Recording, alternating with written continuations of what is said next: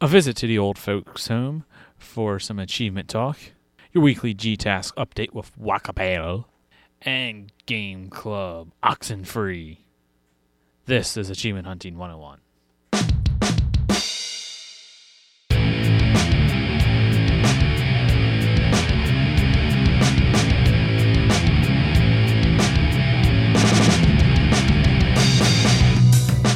Hi, everybody, and welcome to Achievement Hunting 101.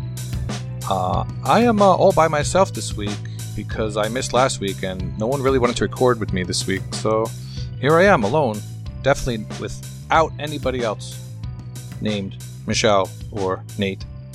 Hi, guys. Elle, what are you doing here? Well, there's no sweaty men don't coming around, and there's hold on. baseball games. What? You missed last week. You've been kicked from the show. It's just going to be me and Nate this week. Yeah. Because the kids are asleep. I don't know how you got this address. You know what? I bet had it was FOMO. Corey. I bet it was Fear of Corey. Mets optimism. Yeah. Oh, man. You just diagnosed my whole life. I did. How's everyone doing today? Here. You're here. Oh, yeah, I am here. Yeah. I just came from a movie. Oh. Yeah. I saw... Angry Birds 2? No, that movie... Emoji Movie 2? That... I never got to see Angry Birds 2. I think it left the theater so fast because they knew I would come and raid all of their popcorn. I'm not sure. No, I saw Abominable. Oh, I hear good things. The new DreamWorks flick. And, of course, we saw it in 3D. But if you see it on a Tuesday, it's $10 tickets for AMC. So, we splurged mightily. Wait, just for relativity's sake. Nate, movies cost Here we go. No. I just want to make sure. I know where this is going. I just want to How make much do they sure cost? that, because there are some places where $10 for a cheap 3D movie still sounds like you're paying too much. What is the normal That's just cost? you being cheap. No, It's I at don't least watch $20 any to movies. $25. Okay, there you go. And For 3D, yes. If I'm it's a gonna say- matinee, it might be a little more like 12 or 13. Around here, $10 for a 3D movie is pretty good. That is lower than I've ever seen it in recent times. In fact, if you go see a matinee here, the price for just a regular movie drops from like $12 down to like $11.80 or something stupid. Well, it's only also- like $1 off. It's ridiculous. Keep in mind that this is AMC, and these are the fancy reclining seats and stuff like that. So I'm pretty sure there are cheaper theaters, but this one is a little more now, less cheap. AMC stands for Achievement Movie Chatter, right? Yes. I think it's people all would rather related. hear us talk about movies at this It's on point. topic. It's a matriarch combine. Yeah. Like farming equipment? Like farming simulator? Like Farming Gamer Score? No, I don't like talking about that. Farming Gamer Score. That's a good Farm one. Together. Oh, Oh, hey, you want to know what movie I want to see next? Farm Together too? Dun-dun-dun-dun. Hotel Transylvania 3? I don't want to see Hotel Transylvania. It's a silly place. It's a silly place. This is all Corey and Kenny's fault. Do we get to talk about games on this show? So, RTDL team is over. I'm very sad. Like, really sad. Now no one's going to talk to me anymore. I mean, because I enjoy playing with my teammates so much. Oh, we'll have a lot to say about RTDL later, though. Can't talk about it now? No, it's not on the rundown sheet till later. What does this say? Best achievement or gaming story? Nate! Yeah? You just put a bunch of random vowels on your list. What is this? I put all kinds of crazy, randomly capitalized letters and I see vowels. other letters not capitalized. Consonants. Sure. Yeah, I can talk a little bit about some of these things that I wrote down. I had a fun experience with the RTDL. I'm not to go into too much detail, But You said we're talking about this later. I know, but this is something that happened to me. And I say now. okay, I'll talk about this part good. now. My team has been knocking out full completions left and right, so they're getting a lot of extra re-rolls, and I typically don't get full completions or anything past a 20. So I had a really bad draw this past month as well in terms of like having to get really far into games. I think that was kind of the story across the board. Regardless, one of the games I had to play was Spider-Man. I forget which one, but it was one of the earlier ones, so it wasn't maybe as good. And it was on the 360, so there was no X1 version of this. And the problem with 360 games is sometimes you go offline. Yeah, so I went offline with my Spider-Man. It was one I'd had this achievement before, or it was right after. There's this one scene at the end of like the first chapter where you have like 22 snipers on this ring of buildings, and you have to like airstrike them in a row. I've seen that one pop up a whole bunch of times. I just didn't do it because it was too much work to get back to that point. But the achievement I was actually supposed to get was a little bit farther than that. Well, I went in, I got the airstrike one on my way to this other one. I was like feeling really good about myself.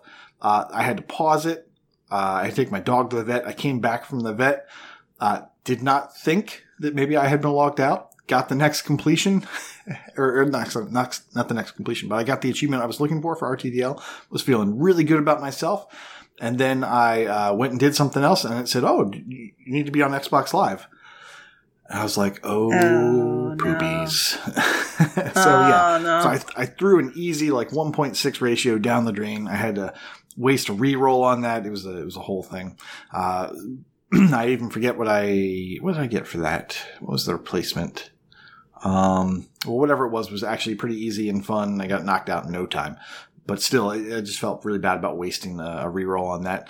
I also played Mabel and the Wood. I think I mentioned that briefly before, that it was a Metroidvania I was looking forward to. Well, I'm kind of... Have your opinions changed? My opinions have changed a little bit. I'm not so hyped. Would you have not considered Would it? I? Tree. Wood. I can't think of a word. I can't think of a tree. I can't think of a tree pun. I'm sorry. But yeah, it's not as good as I was hoping. It feels very much like that PC type of game, or something that was, on Steam, or it started off as a Flash thing and they kind of ported it over. It's got some interesting ideas, but it needs a lot more polish.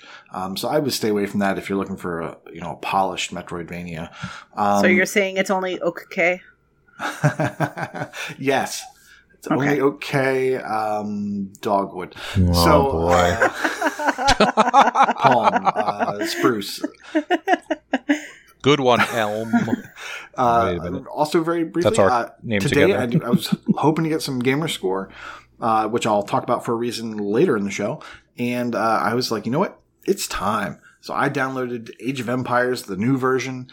And I fired it up. I logged in, connected it to my profile, and just watched 44 achievements just pop. They just marched by, and it was glorious.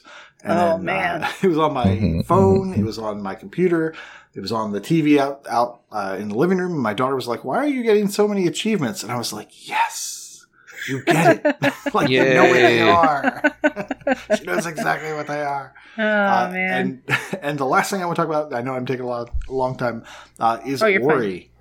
Yeah, you're P-charting? Ori was amazing on the Switch. I think we might have talked about it. Switching it up. But it is so cool. I haven't put that much more time into it, but yeah, go ahead. But just as a little bit more of a point of detail, like when you say that it's amazing on the Switch, is it that ability to replay it again for achievements? Yeah. Is it like sort of just like, fitting into your favorite pair of slippers again or whatever? Or does it actually look or perform differently on the Switch? So, yes, it's being able to get achievements again for really easy things or things I discovered, playing the first time, just getting to, re-experience, unlocking those achievements and just kind of like diving back into it. That, of course, yes, love it for that reason. But also, it looks really good on the Switch handheld. Mm-hmm.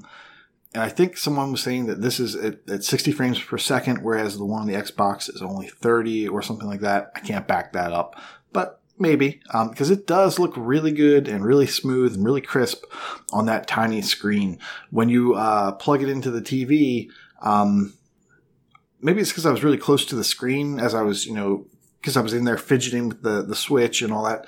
It looked a little kind of chunky, really close up. Now, if I was sitting back on the couch, maybe it would look different. But really, I've been playing that kind of at my desk with the Switch kind of propped up, and I'm using my Switch Pro controller. Yeah, your desk. So not at all the bathroom. Actually, I have been playing in the bathroom because it's really hard to hold that on your lap with Really? your Pro controller.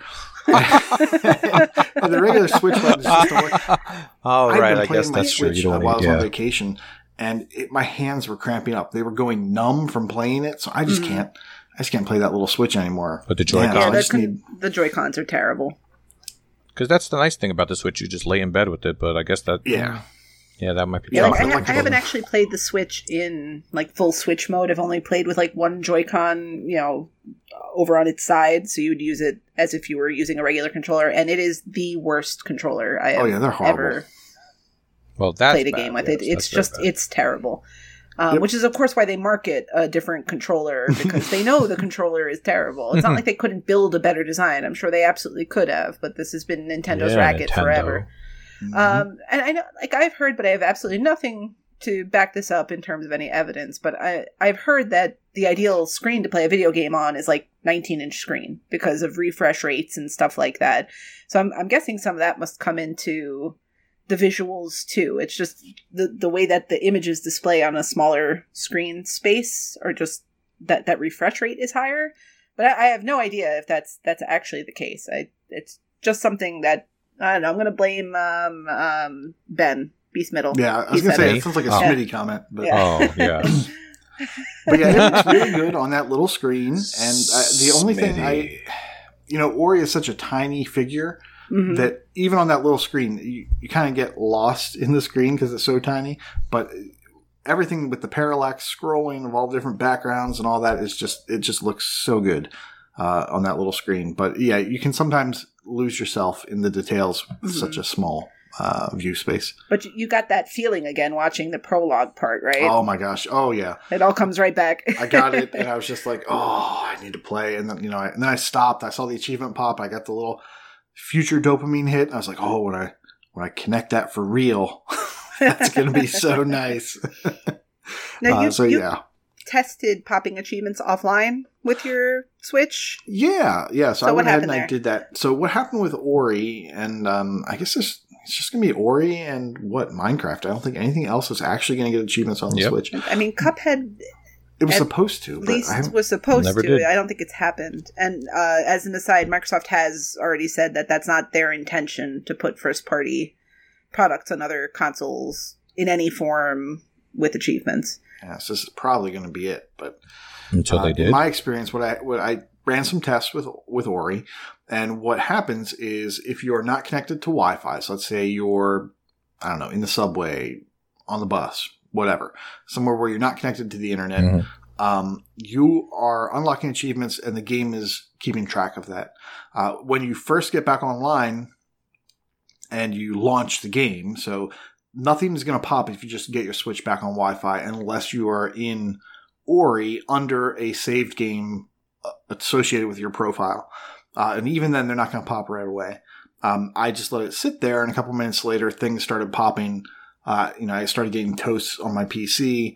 I think if you popped an achievement, maybe it would be a little faster, but if you just let it sit there. So one thing you could do is bank some gamer score without, connecting to the internet offline on Ori. And then when you really want that hit, you can just flood in, 1,000, depending on how good you are. You can get all that gamer score at one time just by reconnecting. And it will be time-stamped to when your Switch is online. So it will not be when you actually earned it. It'll be when you actually connected back and the achievement was pushed. All right. Did you get the toast on your TV Yes. as well if you had the so Xbox those One on? toasts popped up over there when I was reconnected. I don't think it popped while I was playing. I didn't really hear them in the other room, but I'm not really sure why. I think I might not have been logged in with the right profile, but yeah. Yeah, maybe. I just realized something, guys. You're not recording? That would never happen.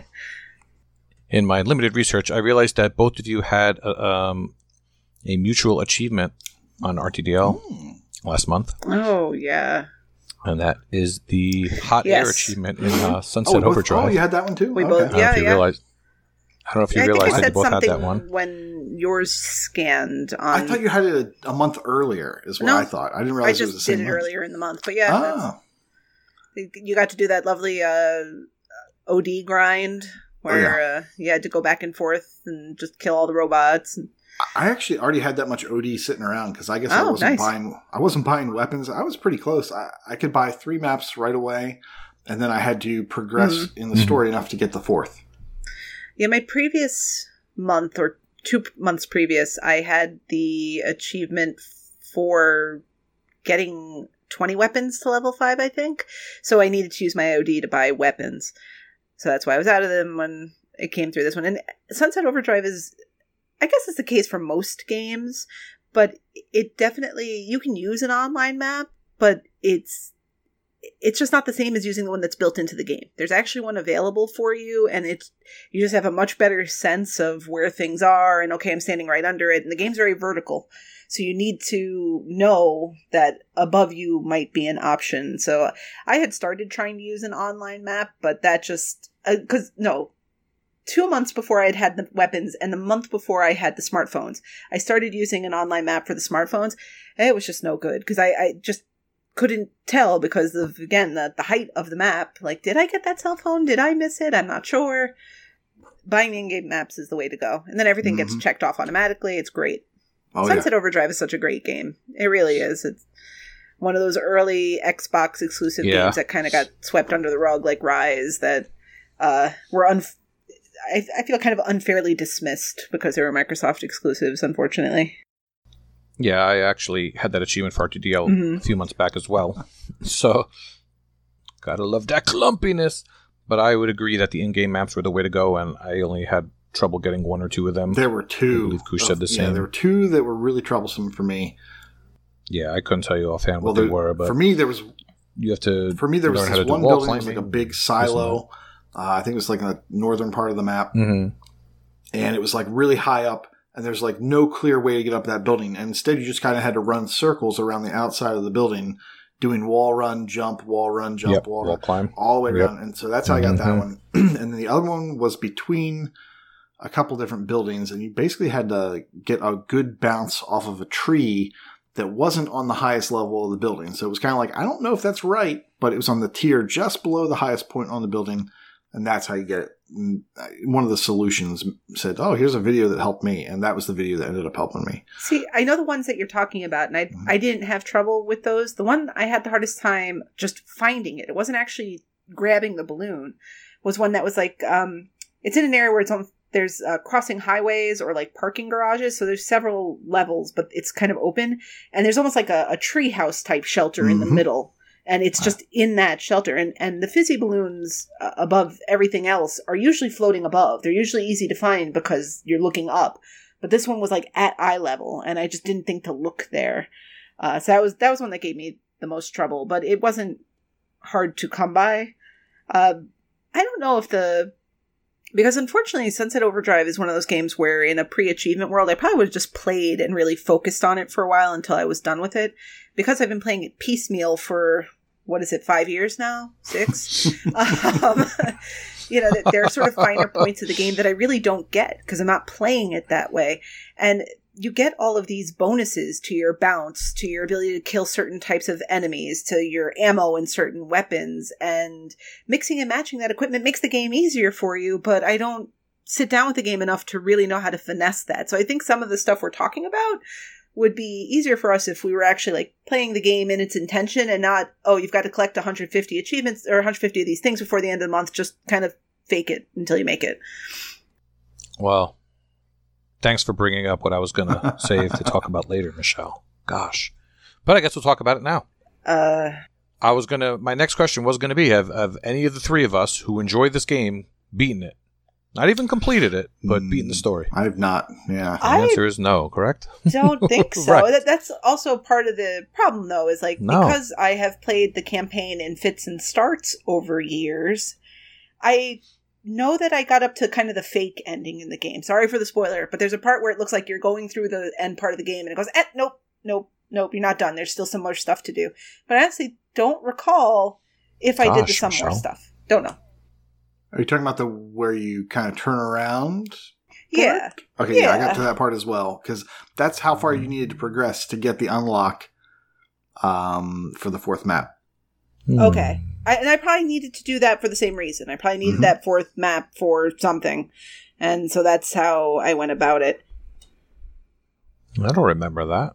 And I got all the maps. Well, maybe you just got it right before, but yeah. Were you playing with the sound off? Well, I was not. No, that game is hilarious. Just looking at the achievement list real quick. According to what I see here, I have one story-based achievement that I still have not unlocked. So I have not finished the game, but I'm guessing it's the next mission or two. Okay, well, I was going to talk about the fact that I finally put some time into Red Dead Redemption. Ooh. And this is what happens with the random to-do list. I don't want to put long campaigns on there, so I curate them out, but then I never get to play them. So then I put them back on, and then they show up, and then I get to play them.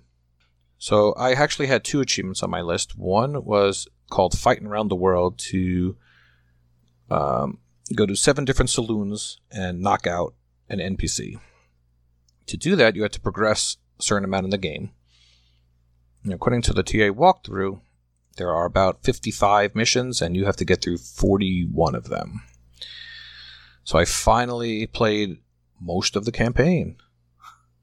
8 years later, I started this game in 2011. And what did you think? I enjoyed it very much. I did not skip any cutscenes or anything. Even on the rides to towns, the conversations that John Marston has with whoever he's riding with are very entertaining and informative. And had a grand old time. So we just got our new RTDL lists, and it's not in there. So what do you think's going to happen? I'm not going to play it anymore. And this is the point I was going to bring up before you mentioned that you were playing Sunset Overdrive and Drips and Drabs. But this is a game I'm pretty sure the 3 of us, not to speak for you guys, have only played when they come up for RTDL or Red Dead UHH. Redemption? Right. Oh, okay. No, I played Red Dead Redemption before I even met you. So don't let me in there. But yeah, Sunset is definitely... One of those things was smart. Yeah, I played Red Dead Redemption before I was really into achievements, I believe. So I just I went to the story. So for me, the marker was, have I seen end credits? Mm-hmm. And that's great. A lot of people Red Dead don't. Redemption has this amazing sort of, I don't know, quality to it that it's still very much a Rockstar game. In every way, it's a Rockstar game. It has many of the tropes that you associate with Rockstar games. But I don't get that same feeling of being so overwhelmed by my side quest options that I couldn't focus on playing the campaign. And I don't know if that's just because I liked John Marston so much as a character that I really wanted to see his story, where other Rockstar games I wasn't as invested in the story of the main protagonist. But there was just something about Red Dead Redemption that clicked in that way that their other games don't. I don't know if you guys... I know, Elle, you've played some Grand Theft Auto and all that. I don't know, Nate, where you stand on that sort of stuff. Well, I think Red Dead Redemption was just before GTA 4, right? I think it's the other way around. Yeah. 2 years later. GTA 4 was before RDR? Yeah. GTA 4 was about 2009. RDR was 2009. That's not how I remember it.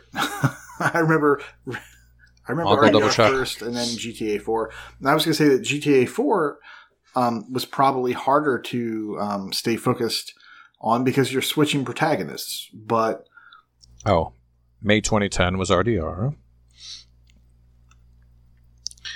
Yeah, GTA 4 was before that. I was going to say, I think GTA that's not how I remember it.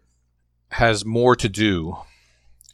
So when you're driving around You get phone calls and you get this and that. In RDR, you might pass by a stranger looking for help, and then that's about the only distraction that I remember. There's definitely, and there's a lot of gambling in the game.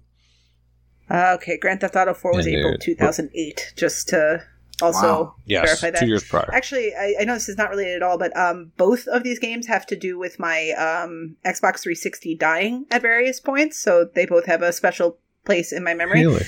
I know. Well, Thanks, Grand Theft Rockstar. Auto 4 was not in a terrible way. My first Xbox 360 I ever had a graphics card failure, so it wasn't the typical red ring of death issue. Really? It was just I turned it on one day and everything looked like the static screen you get on channel 3 of old-timey people TVs. You guys know what I'm talking about? Oh, yeah. And it just looked like that, and I was like, oh, that's probably wrong. So, I called Microsoft and they sent me the coffin, the box that you shipped your Xbox back in. And during that 2-week stretch where my Xbox was away, I'm away at college and just really getting into the whole thing. And I was like, I need something to play when it comes back, because it wasn't like it is today where there's just games everywhere all the time. And I went to GameStop and Grand Theft Auto 4 had just come out. And even though I've never liked a Grand Theft Auto game, I was like, I'm going to get Grand Theft Auto 4. That didn't work out so great.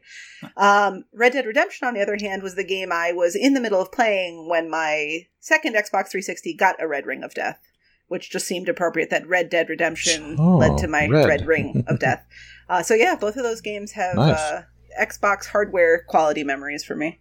It's exciting. Sorry. Yeah, I actually meant GTA 5, because GTA 4 was Nico. GTA 5 is the one where you're switching between the 3 protagonists. Okay, I was I played about half, I want to say, of GTA 4. I did play a significant chunk. I didn't give up after the first thing.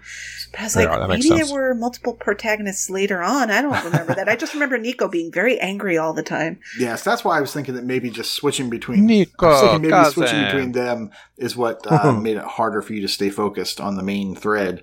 Whereas, RDR, it's just Marston.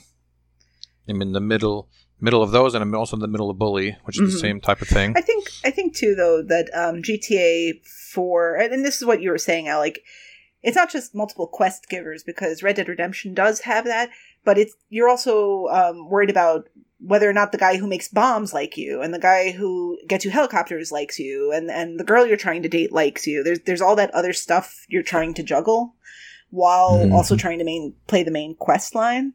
So it was to a point, like, I know there's a benefit to that because the world feels like it's living and breathing and not just static play, right? Crackdown 3 is the other extreme example of this, when you take an open world and give it nothing. All right. Yes. You can't interact with a thing. Right. Enjoy those agility orbs. Yes, I know we got off topic. Going back, some quick trivia. Oh boy. Quick trivia. GTA 3. Table tennis. Damn it. Foiled again. Out of the 280,000 or so people who started RDR on TA, how many people beat the story? I have zero idea. Around half? Yeah, that seems probably close. The answer is around half. About 140,000. But that sounds... no, but I think that's correct for most games. No, so that are of that length and of that. I'm not alone. Sorry, go ahead. I feel like if you mainline the story, it's actually not that long. I don't know. I really think it is. I think the game does have it's hefty. There's a lot of dialogue. There's a lot that if you want to play the game, and the best part about Red Dead Redemption was immersion into that whole environment they were creating. The Wild West, and the way that characters respond to you. If you shoot some guy out there, and like you were saying, Al, you could shoot all the snakes and birds and all that you want, but if you shoot a dog in town, everyone's after you. And all that stuff. I noticed that. You don't want to rush the experience of Red Dead Redemption, and it does a good job at that world building and that character. All the characters are interesting. I was watching Elle play it a little bit over the weekend, and I haven't seen the game in a decade, but it didn't take more than 5 minutes of seeing Irish and Reyes and DeSanta, and they all came flooding back because the characters are so vibrant. in their way, even though they're terrible people for the most part, that they do stick with you. There's something in your memory that goes, oh, right, that guy. And that's really an amazing piece of what they were able to accomplish with that game. That GTA never accomplished, with me at least. One thing you also said to me is that they did a great job with the HDRing it up for Xbox X Enhanced. So if you haven't seen RDR1 in a while, although I never have seen 2, so probably still looks way worse than 2. My gosh, 2. Hey, fellow olds. I have a question for you. Do you remember the N64? Easy part. Back in my day it was the N62, but yeah. Yes. Well, do you remember what one of the key graphical... Almost Medicare age. I'm sorry, what was your question? Do you remember what one of the key graphical effects they were able to accomplish with the N64 was? I'm going to say... if I had to say, I would say like 3.5 or something. It was water effects. Oh, Wave Race 64 was one of the first games that came out on there, and everyone, the water looks so good. You look at Red Dead Redemption and you see these rushing rivers and they just look amazing. And with the up-resing, they look especially amazing. And I'm sure in Red Dead Redemption 2, they look even more so. And I always think about water effects when I'm looking at modern graphics, because I just remember everyone being so keen on that in the N64 days. And the youngs don't even think about that. They're just like, it's water. Come on, dude. But it matters. It matters. Can I just say that the water in Rime is really nice. Go stand on the beach. Go on. Yeah, you can say it. You haven't mentioned Rime yet. Rime is kind of like your bingo. The tide come in. Oh, it's beautiful. Okay, we'll do. But Elle, are you still talking about games you played this week, or? I don't think so. Is there anything else on the dock? Well, there's a comma after RDR, so. Oh. Is this your way of trying to say that you want to talk about Gears Pop? Not at all. Not at all. Nope. That's what I thought you were getting at. My Arena 6 chest was terrible, and I'm done with the game, so... Here it is. Mm-hmm. I was going to say real quick, since I'm such a noob, that I got some early on achievements the other day that most people already have, which were the fortification, 25 fortification pins, the cavalry one to get a 50 of Carmine shotgun blast kills, and I got 20,000 coins finally, and I got the achievement for the Hammer of Dawn achievement. That's Sarah Silverman or something like that.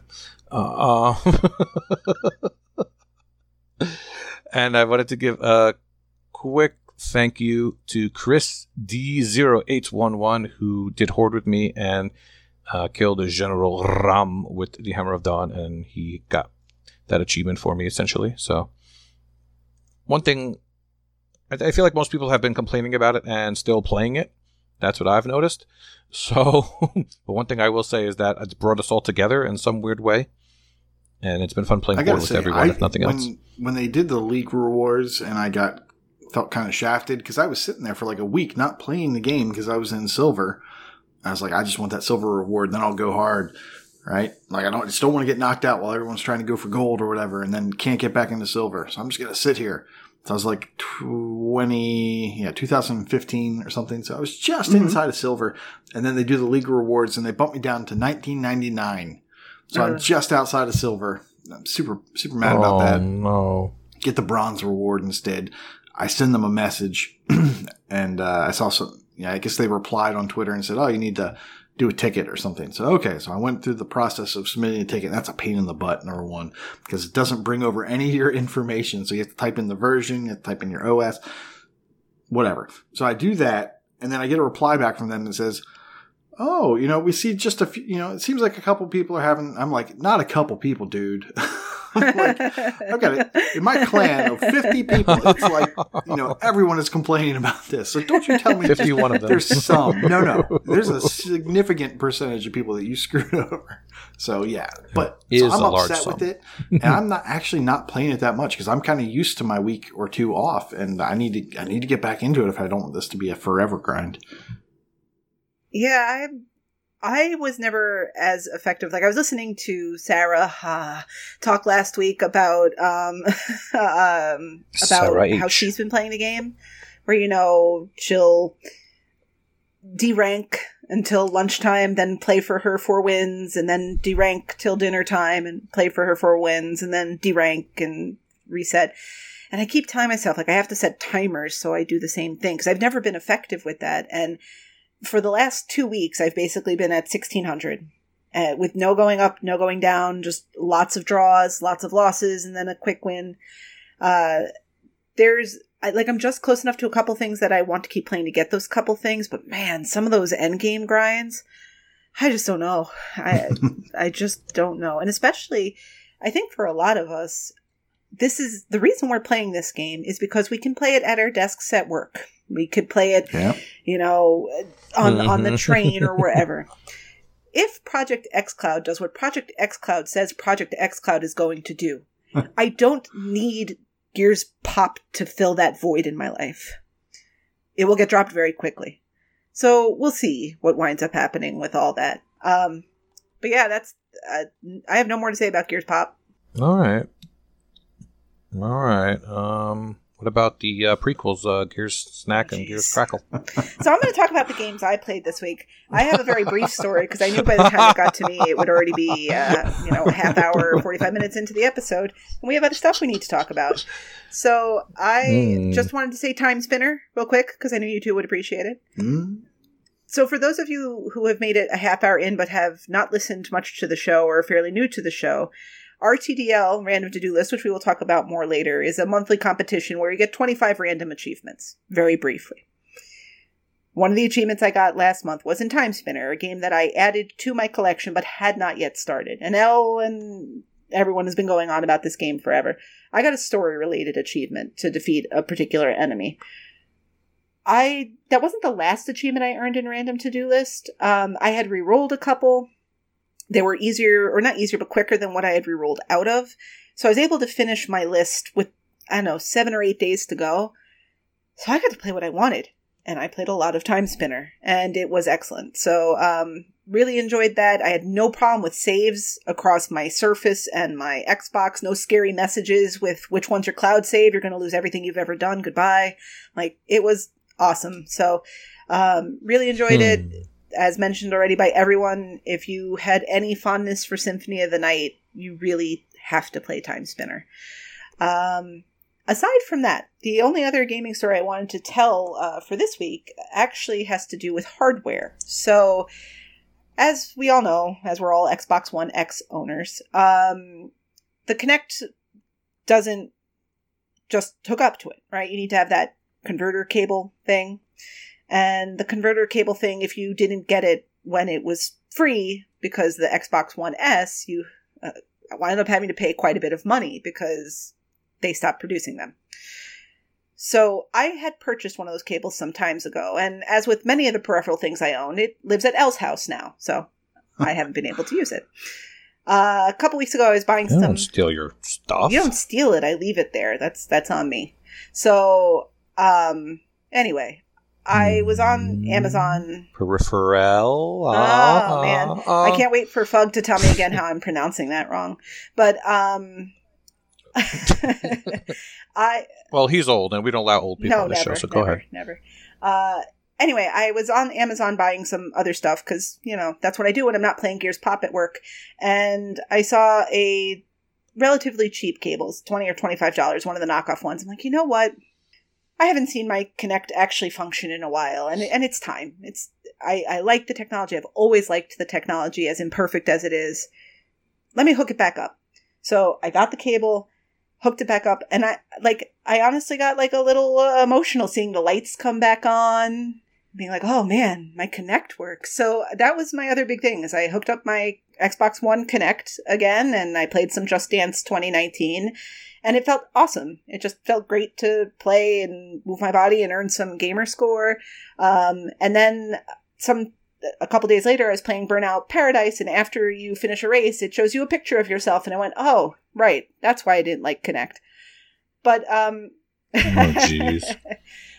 Self-defecating. but all that aside, joking aside, like, it's awesome to have the Kinect hooked up again, and I'm excited to jump back into some games that I have abandoned that are Kinect games. My 360 Kinect has been hooked up the whole time. I just haven't felt like playing it, so the next time I come on, hopefully I'll be able to tell you about how I punched out Shape Up or something like that. So we'll see how it goes. That was it for me. Whew. Brevity. Is the soul All of... right, now the show can start. I know. Wait. What's our next topic? Faux panel leader. Boxers or briefs? What? This is what happens when you let Sarah edit the document. What did she... I think she may have slipped some wear things underwear in into New York. The, There's no time for this. The template. City that never sleeps. Text guide or video guide? Yeah, Sarah H. Stop using guides and play point and clicks with your freaking brain. Use your brain. So someone that has both Sherlock Holmes and the Book of Unwritten Tales on my RTDL list. Oh, use the guide, Michelle. I think we have a community question. No, but use your brain we're gonna first. answer, though. Right? We're going to try. We're going to try. Uh-oh. All right. So I'm going to read the question, and then Nate, you're going to answer first. Oh, okay. All right. Nate, you go first. I think Wait, Jay you want Black... me to answer before the question comes out? That makes no sense. Answer now. Oh. Jeopardy. Yes. Okay. Out of all the games you own but haven't played yet, which ones do you really want to play, and why haven't you done so yet? That's a good question.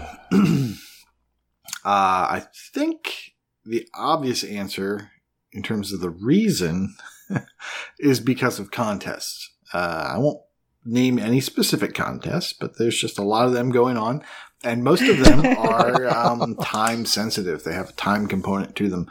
So if you are playing a game you want to play, for instance, it's kind of conflicting with or competing against your attention for completing contests on time and not letting, other people in an organization who might be depending upon you to get a certain number of stuff done in a certain time frame. Perhaps, just off the top of my head. What do I want to play? I'm gonna say, what haven't I played? So in terms of haven't even cracked it open, I'm just gonna rattle off 3 or 4, and because I can't really decide because my collection's too freaking huge. Oh boy. Air, Memories of Old.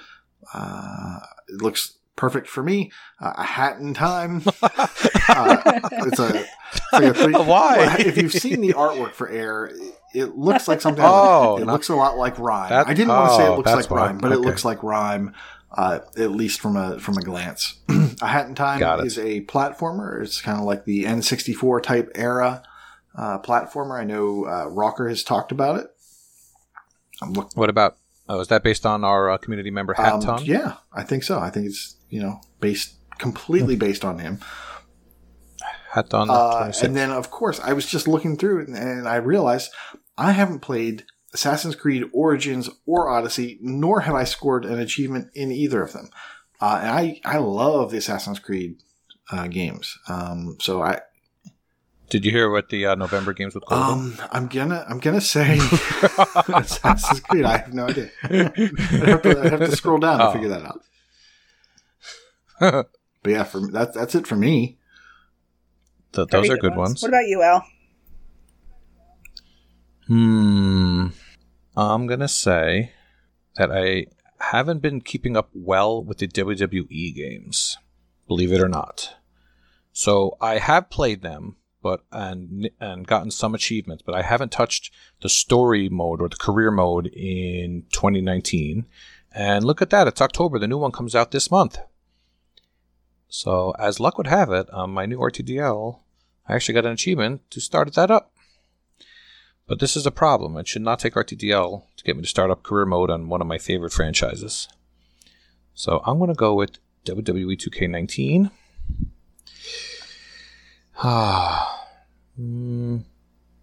And I'll say, just for the heck of it, Final Fantasy 15. Because I definitely had fun with that comrade stuff. And I'm like, yeah, we're going to play the campaign now for sure. No. Isn't that how it goes? Or you're going to play the standalone, right? You're going to play the standalone comrades, right? Yeah. No. Nope, never touched that either, even though I know if you turn that on, you get achievements pop right away. Nope, they'll never do that. What about part 2? Why haven't you played your Sweaty Man games? You just wanted to say Sweaty Man games. The reason I haven't is a little stupid OCD-ness. I never finished 16, which was a really long grind, so I kept telling myself I want to finish that one first and then go in order and finish them all. You want to grind out the Sweaty Man games but I should in at least order. Okay. Yes, that's correct. What are you trying to say? Nothing. We've already established that I like Sweaty Men. It's nothing new. It's just that you want to grind them. That's okay. We don't beat dead horses on the show. Okay. Speaking of horses, Michelle, what's your answer? Oh, you might have looked at my sheet, you cheater. I did not. So my immediate answers to this question were actually games that I've started both, so that's not really fair. So I have another answer. But Red Dead Redemption 2, especially watching Elle play through some of it this weekend. Once I got over the fact that he's constantly lost and it was getting very frustrating, I was really enjoying watching the game again. And I do have friends that are not Xbox people, I know, who have played Red Dead Redemption and keep asking, but why haven't Red Dead Redemption 2? And why haven't you yet? Well, it's hard to explain. So Michelle. Yes. What street do horses live on? Oh, God. Why are you distracting me in the middle of answering a question? Main Street. Go ahead. All right. Awesome.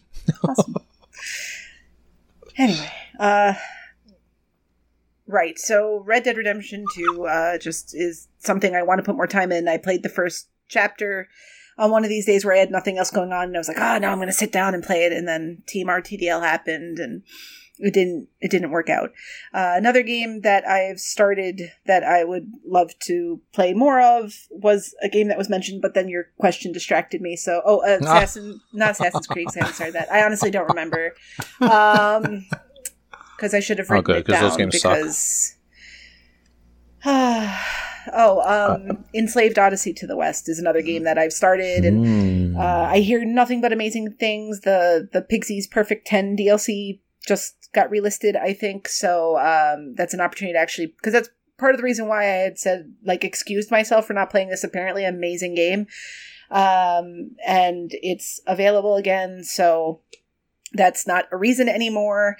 But the game I have not started that I don't own it, but I don't own it because it's known to be a very long game, and I just know I don't play games that way, is Stardew Valley.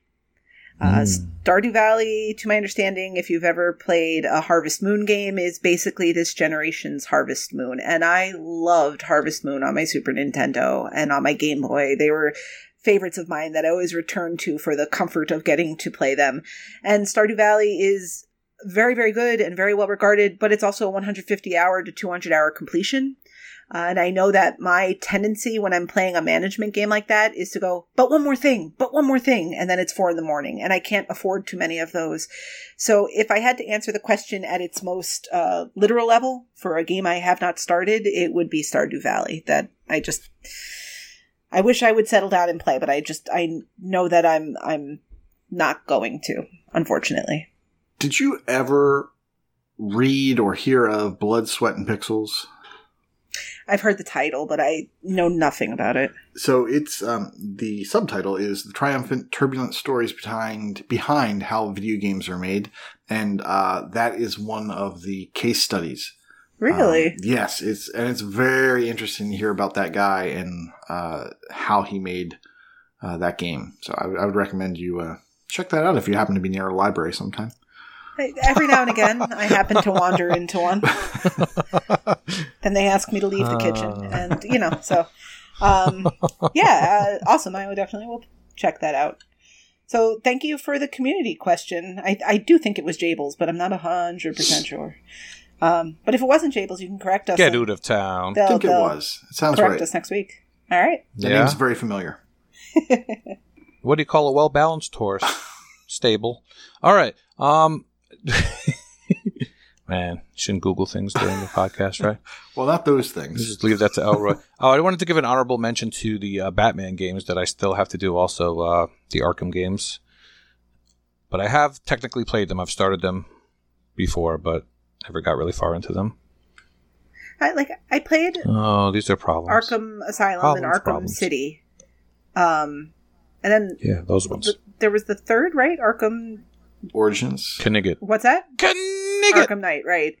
And it's interesting because I really enjoyed those first two, but I have no inclination to play the third one, and I don't know if that's the same stuff coming back to the fore. Wasn't there? You're skipping over Origins. Is everybody skipping Origins?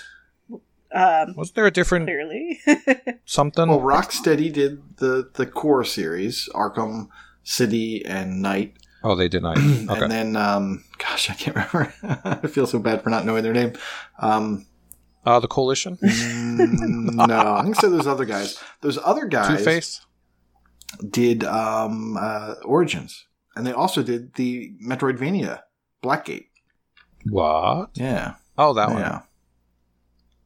That one's not real. Okay, so here's the thing. Origins, when it came out, was buggy, right? It was buggy. Right. It was it had it was a very an inferior poor product. launch. That was my understanding about it. But they supported it. They came back. They fixed it up. It's actually I remember that. a good game. Is it the exact same as Arkham? Is it the exact same quality? It's pretty close. And to give credit where it's due, apparently that's developed by Warner Brothers Games Montreal. Okay, yeah, I thought it was Montreal something, but I wasn't sure. All right, well, that was a good question. I enjoyed getting to answer that. But I suppose we should move on. I saw a meme on Facebook the other day. Oh, boy. If this is about horses, I'm turning off the recording. It's somebody named their horse Mayo, so now they could say mayonnaise. Just wanted to figure you'd like that one, Michelle. Because you love mayonnaise so much. And she turned off her recording. She broke her Skype. She's gone. Way to go, Elle. All right, we could have a guy talk now. Sausage party. Sausage party. When is the sequel coming out? I don't know. I got to find more horse jokes. I think she must be falling over and laughing. So, Nate, how many tabs do you have open this week? Thank you. Thanks for saving me. Oh, wait. That must be a Belgway. All right, go ahead. I have 2 tabs open. One for Xbox sales and one for 360 sales. Oh, well played. I'm not really going to get anything this week. What? I know, right?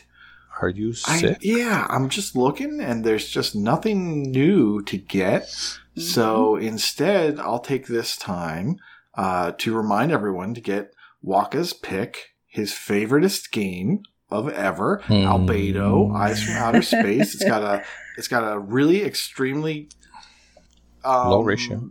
It's got an extremely out there score from him. I won't say positive or negative. It's 279. It's 80% down. I mean, Waka said a lot about this game, so you should probably check it out. Still waiting on the Game Club edition. Or you could do that. Ori and the Blind Forest Definitive Edition for the X1 is 50% off. It's $10. That's a great game. Don't really want to say too much more about it. That's kind of all there is to say about the X1 sales, other than Super Lucky's Tale is 50% off.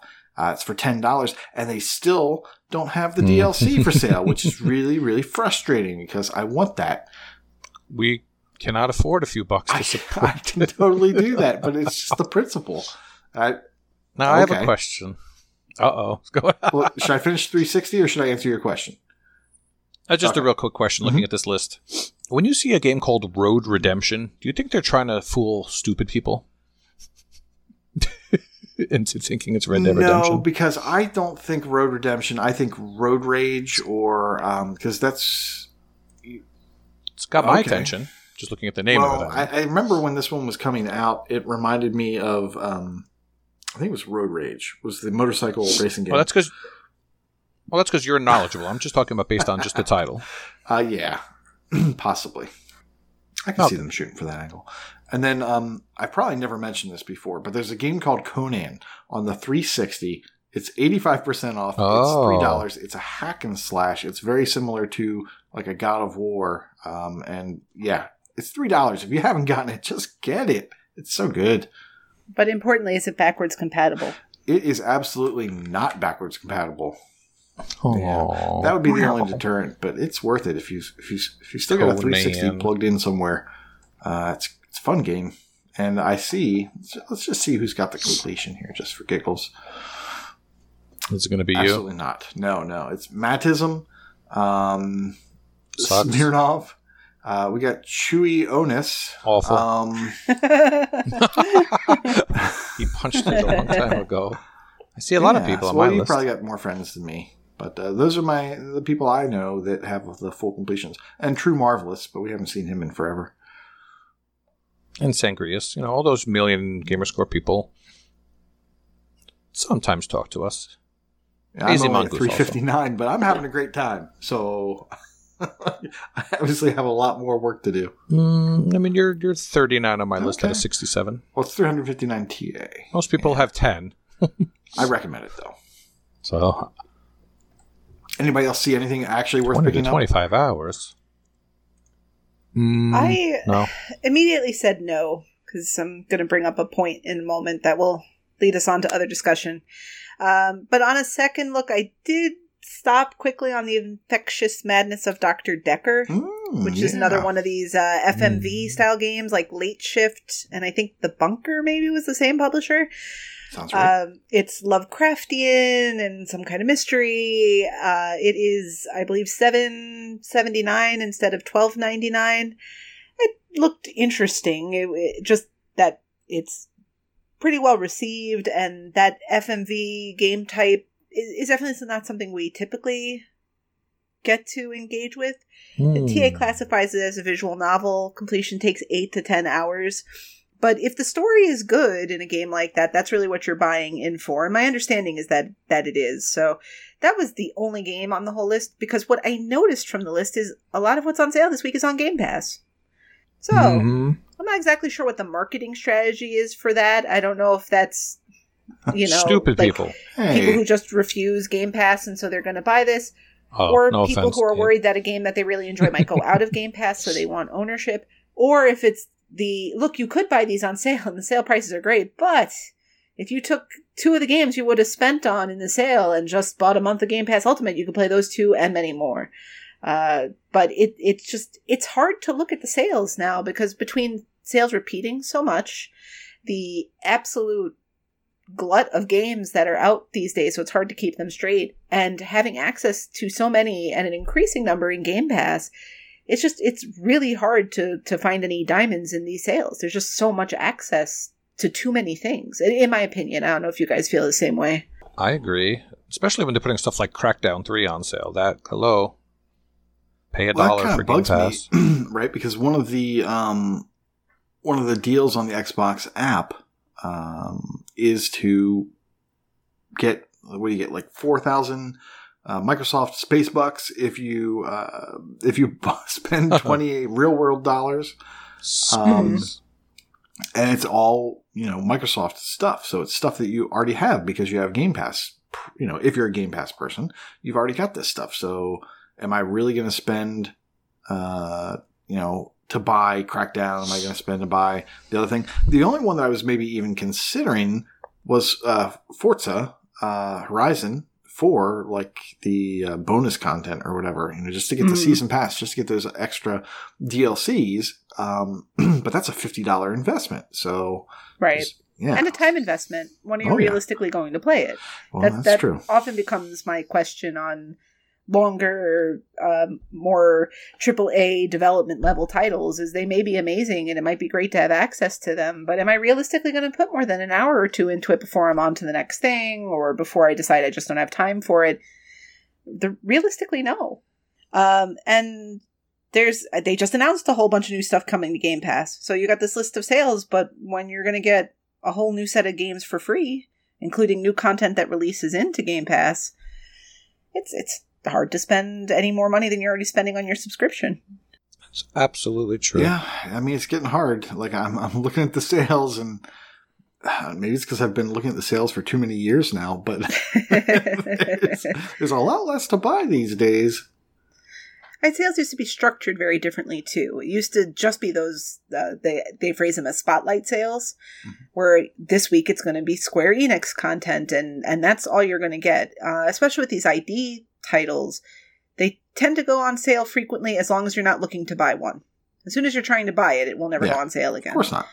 But, they're on sale so frequently, it's just, I don't know the economy of video games at this point. I really don't, with digital marketplaces and the physical marketplace dwindling down and how Steam and Epic storefronts tie into all this. I don't understand it at this point, but I feel like if your game is going on sale every third week for $8, why not just mark it down to $8? Is the whole door in the face strategy of telling someone $10, wait, that's too much, but they'll buy it when it's $8, actually working that effectively? Like, I don't get it. Do you have any thoughts on this sort of thing between either of you? No. Do we have any thoughts on... I don't have thoughts in general. What is it about the economy of games that they do this sort of sale thing? Like, in most other things, like if you're in a supermarket and you want to buy whatever it is in the supermarket, whatever food item, if you're buying like a box of granola bars, right? If it doesn't sell well, they'll put it on sale. And then if it sells well, eventually the manufacturer is going to say, you know what, if it's selling better at this price point, why don't we just price cut it? We'll call it a permanent price cut. It makes the consumer feel good because it's a lower price, but we never should have been selling it for as much as it was in the first place. And then eventually it just gets clearanced until it's gone. Like, I don't get what the economy is of gaming, that this structure is valid, where it's always a $15 settled price point, but we'll just put it on sale every third week. Like, how does that help the developer? How does that help them sell more copies? Like, why not just reduce the price anyway if it's going to be on sale so frequently? I feel like Albedo comes up at least once a month. I don't think it's once a month, but it's definitely been before, and it definitely comes around. I don't understand. I don't understand the scheduling for these sales. Like, I get 3 months after release, and then we'll put it on discounts because then you get your initial wave, and that's where you make the majority of your money. And then you make some cleanup money by dropping the price later for people that are just looking for sales or have Game Pass or have all these other things that that makes it so that they don't need to buy the game right away. But like, why is Deep Ones on sale? It's 50% off. Right. It's a $5 game. It's on sale. There must be something somewhere that shows that, this is advantageous and that they're actually getting sales because of this. When people see a sale, I know I will buy something. But just do you 'cause it's on really sale do that sometimes. anymore? Right. I feel like that was Not lately. something. But Because of backlog. Your backlog is never, ever going to go away as long as you're a Game Pass subscriber.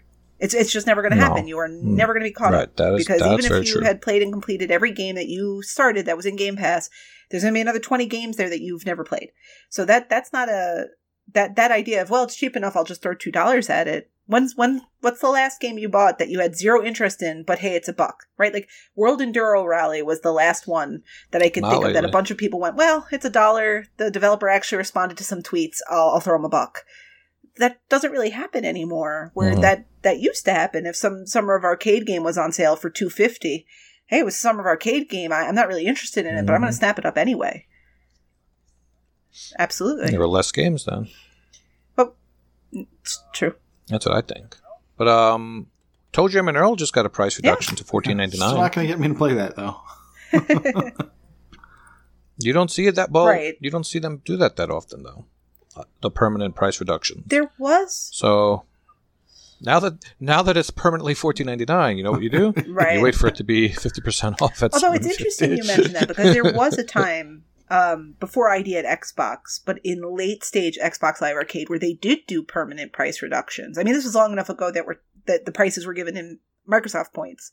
But I remember a game, I think like Adventures of Shuggy released at 800 Microsoft points, but was permanently reduced to 400. I think that happened to Rascals too. Like once a week or once every other week, there was a permanent price reduction that scanned into, I don't know if Microsoft ever officially announced them, but they would scan into sites like Store Parser.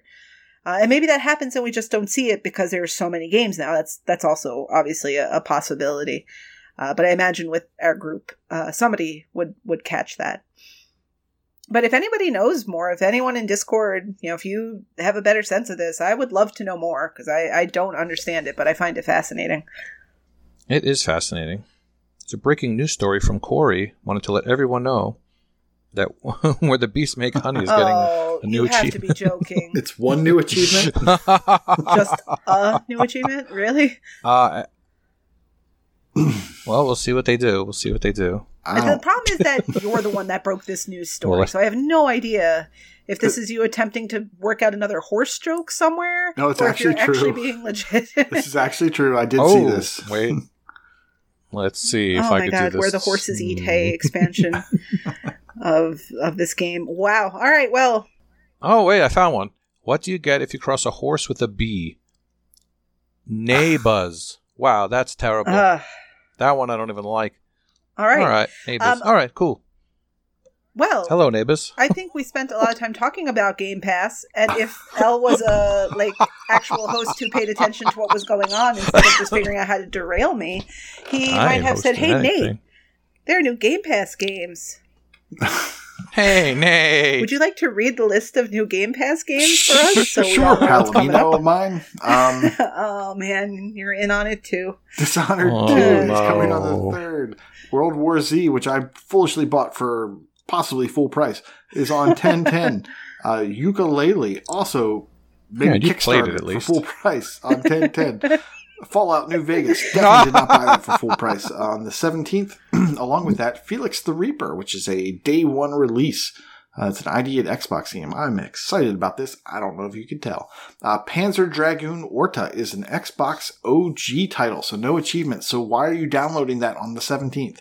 The Outer Worlds on the 25th, which is also a day one release to Game Pass, and After Party, which is by the same developer that did Oxenfree. We've mentioned that I think 300 times, also on the 29th. But that game looks exciting / interesting as well. I'll probably play it for 5 minutes and then wish I had continued. Yeah. I'm thinking that gets added to the collection with prayers for it being pulled by the RTDL gods in November. And then when it doesn't, I'll forget that I have access to it. But then the downside to Game Pass, you get a ton of these games and you just have so much to play, but then they go away. And going away this month, we have Right Angle Bracket Observer. We have Dead Island Riptide DE Definitive Edition, and we have Resident Evil 5, and then we have Sinner's Sacrifice for Redemption. Do any of these tempt you to kind of put some other stuff aside, make some time for any of these? Well, I don't really know anything about Observer. Michelle, we're starting Dead Island. I will never willingly play a Dead Island game again. I own Resident Evil 5 already, so I'm not worried about that. And I see Sinner's Sacrifice for Redemption has a note on the rundown document that says buggy, so that terrifies me. Do you know anything about this buggy notification? It comes... you play in a little car. It is a Souls-like, and it's not as in-depth as a Souls game, so there's really... the interstitial stuff between the boss fights doesn't really exist. You basically just run to a boss fight. You may have 2 or 3 encounters on your way there, but nothing serious. And I think those are mostly just to help you remember how to play the game. And so it really is just boss fights. And apparently it is a little bit buggy in terms of some of the boss encounters maybe don't behave the way they should. It's not a bad game. I enjoyed it, but I always knew in the back of my head that I wasn't going to complete it before it got delisted, and now, I'm sorry, not delisted, before it left Game Pass, and now it's actually coming around. And I'm thinking I will probably go back and try to get some of those things that I know aren't too difficult. Some of the boss encounters aren't that bad. I think I can get them without too much trouble. I think Smitty said he was going to maybe go back for some stuff. And Observer was... this is kind of it's a very story-based game. Apparently the achievements are missable if you're not looking for collectibles. And it looks like it may take 2 run-throughs. You can get it in one if you're at the very end of your run-through, if it doesn't bug out and you can get both endings, then you would have to play through a second time. But you only have to get the collectibles on one of your runs. It didn't say that they persist to your second run, so I think you have to do it all in one run. So the way I was going to play this was guideless, and then second run was going to be the collectible run. The guide on the first page actually says, do it the other way. Play with the guide, get the collectibles, and the second run... so first run, I think, was like 10 to 12 hours. They were saying second run would be 2 to 3. Okay. So I don't really want to not enjoy this game by following a guide, step by step. Interesting. The lead character in this is Rutger Hauer, who did. So he died recently. Oh, wow. Yeah. Huh. He did. He did? Yeah. So, I mean... Oh, man. Will it bother you, though, if it goes out of Game Pass and you haven't gotten the completion? Like, because you could still keep playing it the way that you're playing it, and if you don't get to the second playthrough, you don't, as long as you get through and experience the game. And I think that, like, speaking personally, like, that's the biggest part of my mentality toward gaming that I actively am trying to break at this point, is I'm not getting 100% completion anyway. If you love a game, you can go back and play it. You can buy it when it is on very deep discount. But does it bother you to have an approach where maybe you don't get the completion, you don't finish it, but you get to actually just enjoy the story before it goes out of Game Pass? Not really. Like, I'm not a completionist, so it doesn't really bother me too much. Like, I just ran into this issue with, what is that stupid anime thing that just came out? Jump Force. Jump Force. Yeah, so Jump Force just came. It's a fighting game, so I probably don't have the skill or the time to develop the skill to, beat it before it leaves. And I was thinking to myself, okay, well, I can get 1,000 space points by downloading it and getting 2 achievements, but now I've got this thing on my tag. Am I really going to play much more than just 2 achievements? And that kind of has prevented me from downloading it. So to a degree, sure, yeah. It's I'm not going to play these things to completion. I'm not going to be too bugged, but it's also to the point where I was just like, okay, if I'm only going to get 2 or 3, do I even want to start it? Right. Yeah. But something like Observer, where I think I'm going to get pulled into the story. I mean, I probably wouldn't be too upset if I didn't get everything, but. I mean, if the second run through is only 2 to 3 hours. I don't know. Do they have dates that these are actually being removed on? I know they've been announced for removal, but is this end of the month? Is this mid-month? Or is it sort of like in the ether of somewhere? Yeah, I did not see specific dates for when these things are getting removed. Okay, I hadn't either. Yeah. And apparently Observer is doable if you focus on it. You can probably get it done in, depending on how much free time you have, 3 nights, something like that, 3 or 4 nights. Okay. Al, are you interested in any of the stuff that's coming to Game Pass? What's coming to Game Pass? No. You know what? World War Z, I would play. I like the Left 4 Dead games.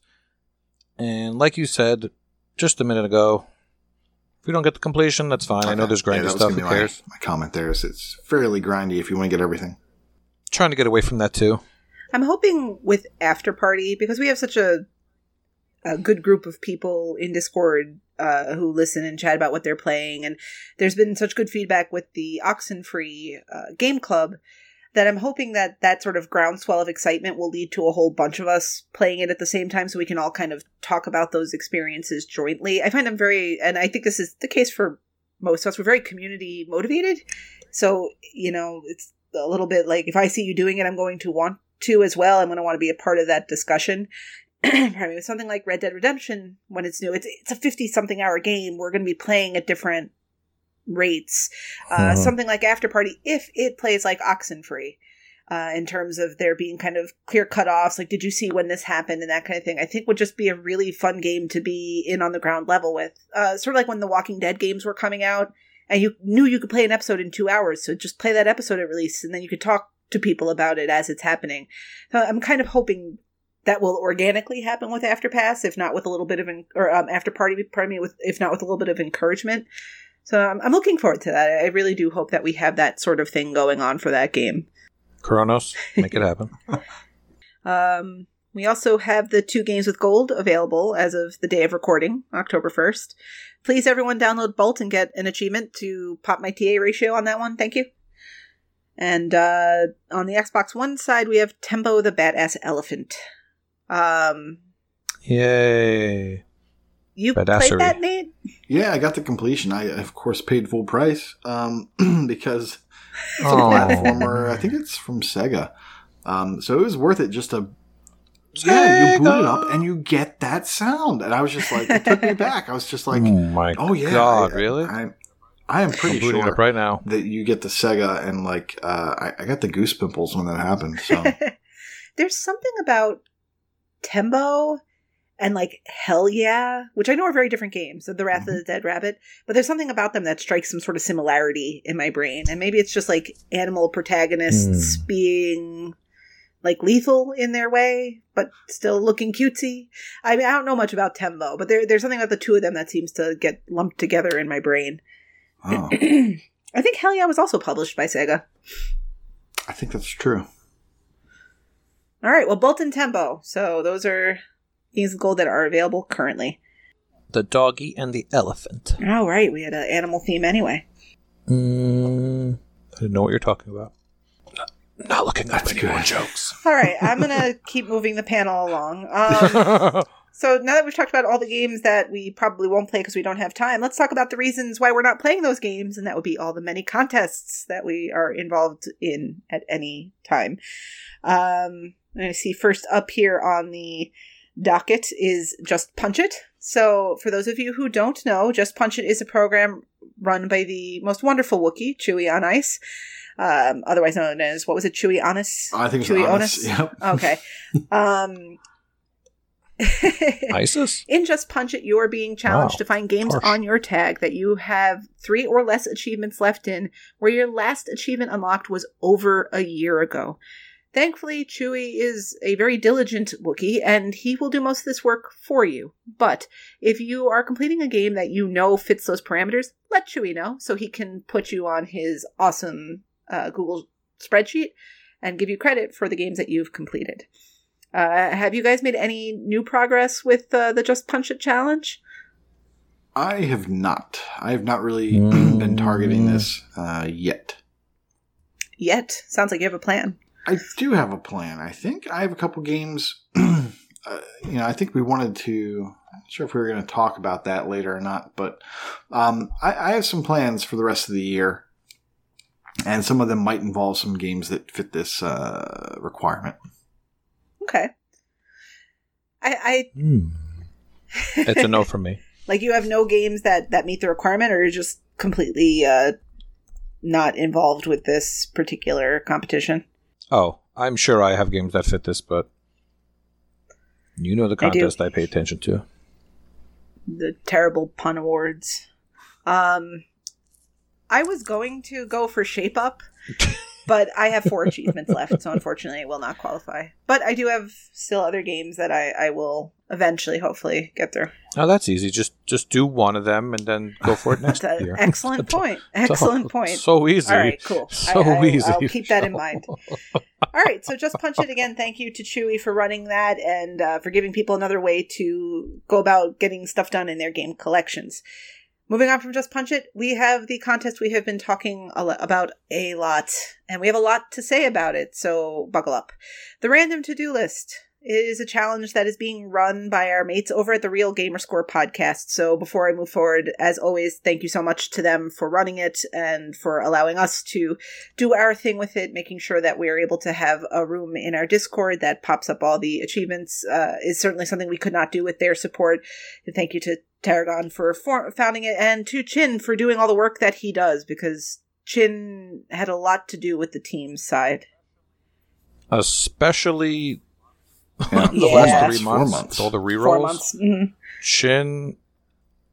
Chin supposedly is working a lot more, so he's been balancing that with keeping up with the rerolls and everything, so thank you, Chin Doctor. And yeah, so yeah, just we again very much appreciate that we have this kind of access, and we had a wonderful time with the team competition, which just wrapped up. Elle, I know you were reaching out to Chin about possibly getting some stats. Were you able to get them? Kind of. All right, what did you learn? I learned that a lot of people got full combos. Aw, Foof, I miss you, babe. Sexy little Foof. Don't tell Brooke I've been looking at your High Road, Vatu, Elroy OMJ, Mattism, Daniel, JJ Abrams, 14, Rucker Dude, What the Fug, NBA Kirkland, Death Dealers, and Kronos. I'm pretty sure Freshy Fresh got it too, my boy Freshy. Right there at the buzzer. So pay attention there, Doc people. I want to give a special shout out to my team, Big L's, Sandwiches and Tacos, Michelle and Death Dealers, and Freshy and Enigma Gamer 77, and Stan, followed by P-Tart. It's been a lot of fun chatting with you guys in our team room. I hope we still continue to chat. Michelle, did you get all the full combos? Yes, with the asterisk, of course. I did use some rerolls, but I did get all the full combos. I think back to the test month too, so I am so excited to be able to just You've been my number one pick. play games again. It's but it was fun, and I think this past month, because the pressure of the competition was a little different, I had enough time. I rerolled 2 Final Fantasy VII achievements, and I definitely had the time to do them. But I'm glad as it turned out to have rerolled them and gotten some stuff that took me a little less time.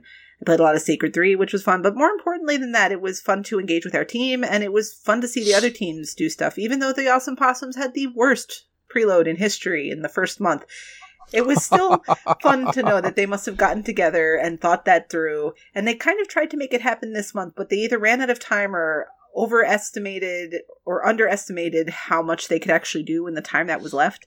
But the Possums did great. Mario Party did great insofar as unlocks. And, perfect. So you can take that over. Well, I have it. I have it for the 3rd month anyway. I don't have the combined scores. Actually, hopefully we can get that real quick before you go into that. Kush, did you have any shout-outs you want to make to your teammates? Yeah.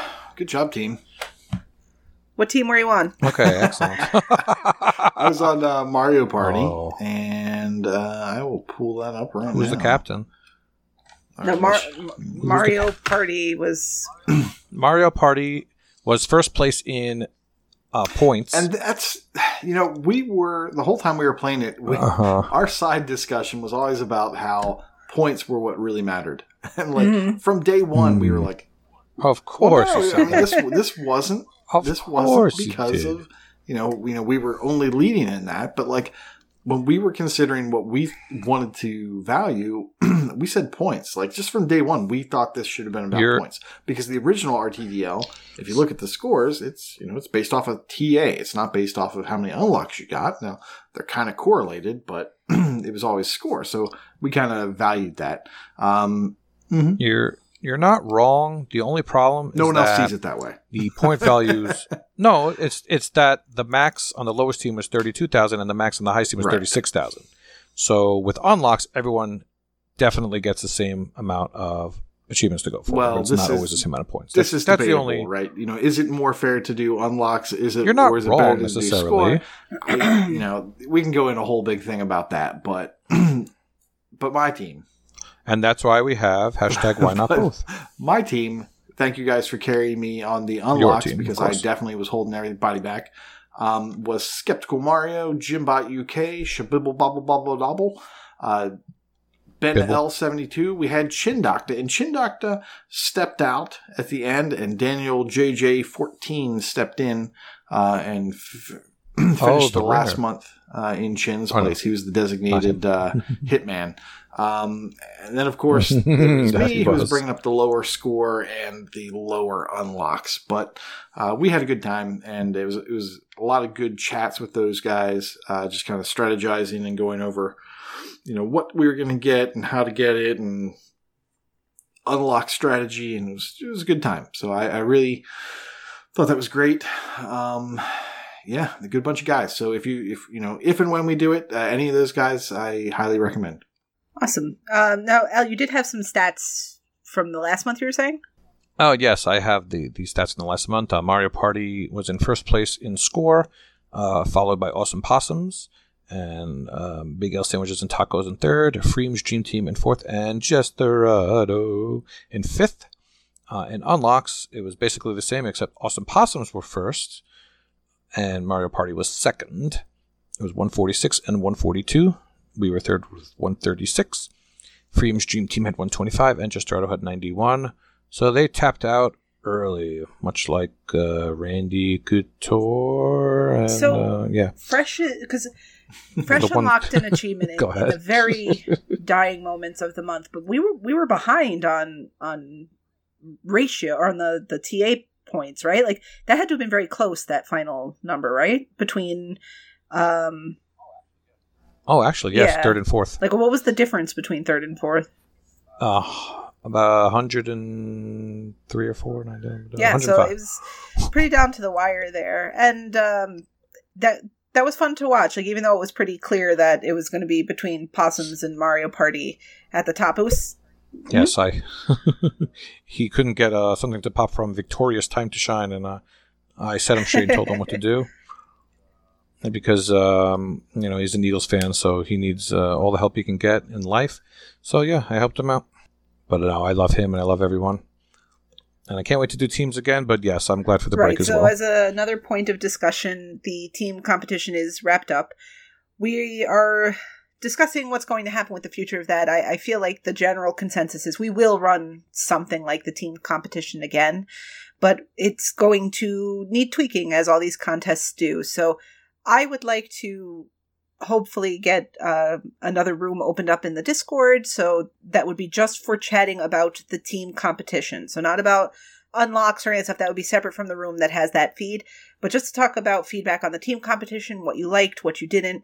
What can we do to make it more engaging for people who play more casually? What can we do to encourage people to not curate quite so much? Because that's a whole other discussion here, is teams did do very well, but there were very few people. I want to say, Koosh, you had one of the highest actual achievement pools in there. Yeah, starting out, I definitely did. And then I curated a lot for me. So I think the first 2 months, I was just like, yeah, just let it ride. And then I was just like, okay, I'm holding my team back, so I'm going to curate. So I think the last 2 months I curated down to, I want to say like a quarter of my collection or something like that. And I was still at like, I don't know, 5,000 or something silly. Which is still a lot more than other people who, did quite well. I know myself, I curate a lot. I probably have about, 20% of my available pool actually in my RTDL pool. So coming up with ways to encourage people to increase their pool size or to have more of their maximum available number of achievements available. So I'd really love to get input, not just from captains and the captains, to shout them out again: El, Mario, Freem, Elroy, and Jester. All definitely contributed to things and helped with tweaking of things, any issues that had to do with rerolls and whatnot. They were super active and all that. I'd love to do another draft again, because just getting everyone together and doing that part of things was a lot of fun. So we're going to continue doing this, but I definitely want feedback. So keep an eye on Discord. Hopefully by the time this podcast comes out, there already will be a Discord. But if you haven't been in Discord recently and you want to be a part of that discussion, take a look for that room and hop in there, because I definitely want to hear what everyone has to say, good, bad, or in between, about the team version of RTDL. But for now, just enjoy a month of playing at the pace you would normally play at with regard to that particular competition. Well, unless you want to, look good, if you want to get drawn. Maybe. I have to say that I think for, I don't want to say most, but for a good number of people, they need this month off. they need the month to be able to just take a breath in between things, and then we're moving into holiday season. But there definitely is still some interest for some sort of team thing. We got to balance people's participation with people's burnout. We will get there, though. But yes, especially if you didn't play in Team and Team sounds interesting to you, this is a good chance to show where you'll sort out on those leaderboards if you want to be involved in the next round. And maybe the next go round will, be announced a month out or a couple weeks out, and that'll be your time to really just put it into, show what you can do. So, time to shine. But that's something you can talk about in that channel that does not yet exist. But hopefully will in a couple of days. I'm sure it will. Yeah, we just need to get around to doing it. I like to make channels. We are aware. So the next competition we have to talk about is the Gamertag Challenge, and I'm going to pass this over to Nate to give us some more details. Oh, okay. Yes, I can tell you about the competition. This month, or I should say, today's the 1st. So we just wrapped up September's, and that was Freemhole was the gamertag that we were using, and we will. We're back to the top of the show, and we will go into a draw for that in just a few moments. This month, starting today, is Fighter X93 Chip with 2 P's, and that is important to know because this month, because of Chip and his liberal use of the P's in his gamertag on Discord, we have modified the contest so that after you get your regular P entries, any additional game that begins with a P, if you score a single achievement in that game, you will get 1 extra draw. If you score 2 in that game, you're still going to get 1 extra draw. So it's time to dust off the collection, maybe go to GameStop, give them some cash influx to keep them afloat, not go in Chapter 13. You can,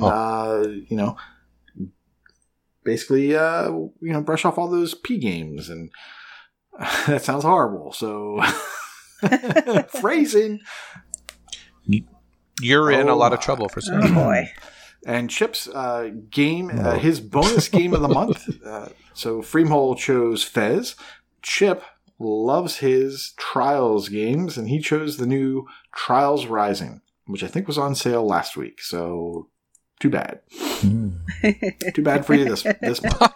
Although by the end of the month, who knows? Maybe it'll go on sale. You can grab an easy achievement.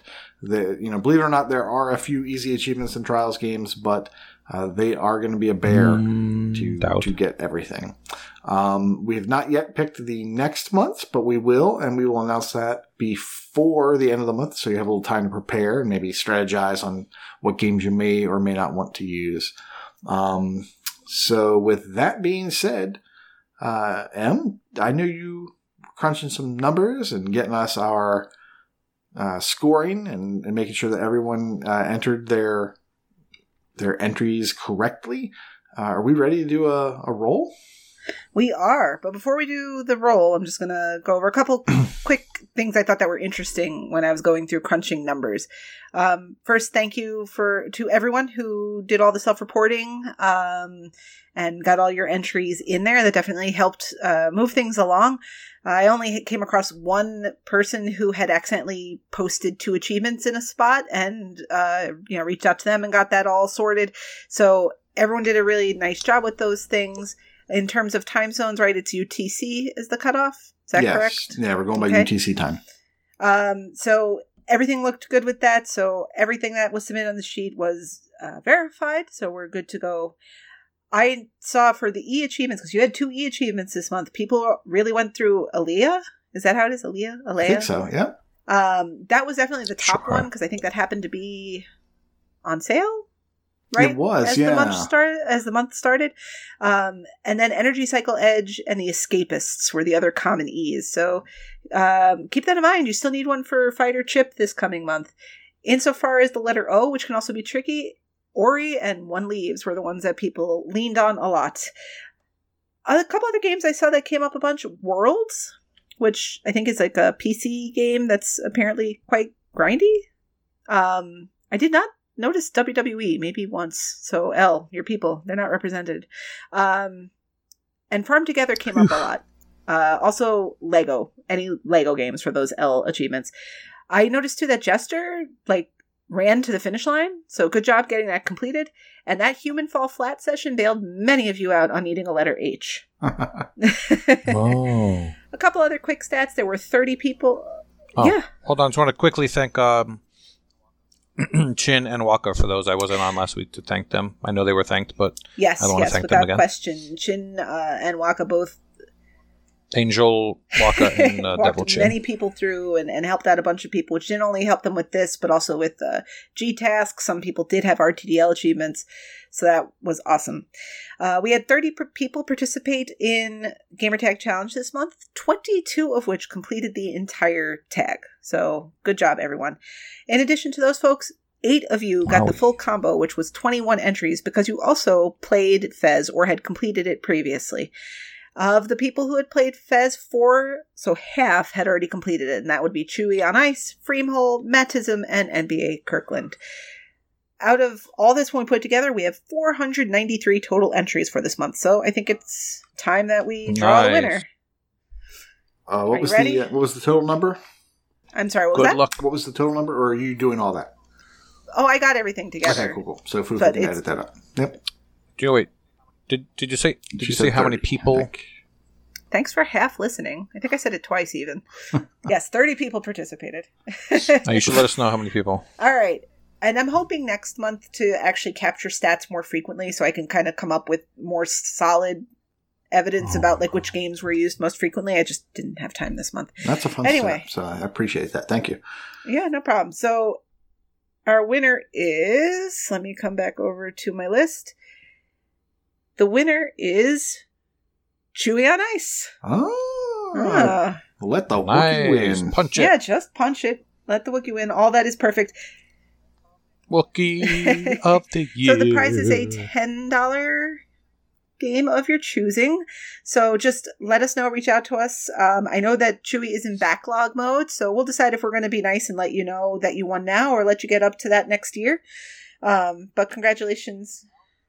How many pounds is that? Like 8, 7? Or Wookiee Space I Bucks? don't know. I'm not good at conversion. But well done. Definitely congratulations on that. Chewy was one of the full 21 entry individuals. So good job. And good luck everyone next month for Chip. Get all those P games on your tag. We've got to find a better term for that. I feel like there was one more thing I wanted to say, but I've since forgotten it. So, any other Gamertag Challenge things we need to cover? I think that covers it. All right, and moving on from Gamertag Challenge, we have the G-Task to talk about. So, Elle, you didn't get to lead a discussion on any of these lovely contests. Why don't you tell us about G-Task for this week? Well, G-Task, something. Oh, so I wanted to mention quickly, something happened at the beginning of the week. I'm still not quite sure what happened, but there were some calculations that were redone on TA that a lot of people started in the negative. Yeah, there were some DLC packs that never... I think they calculated based on a very small number of people having earned the achievement. So the big one was Monster Hunter.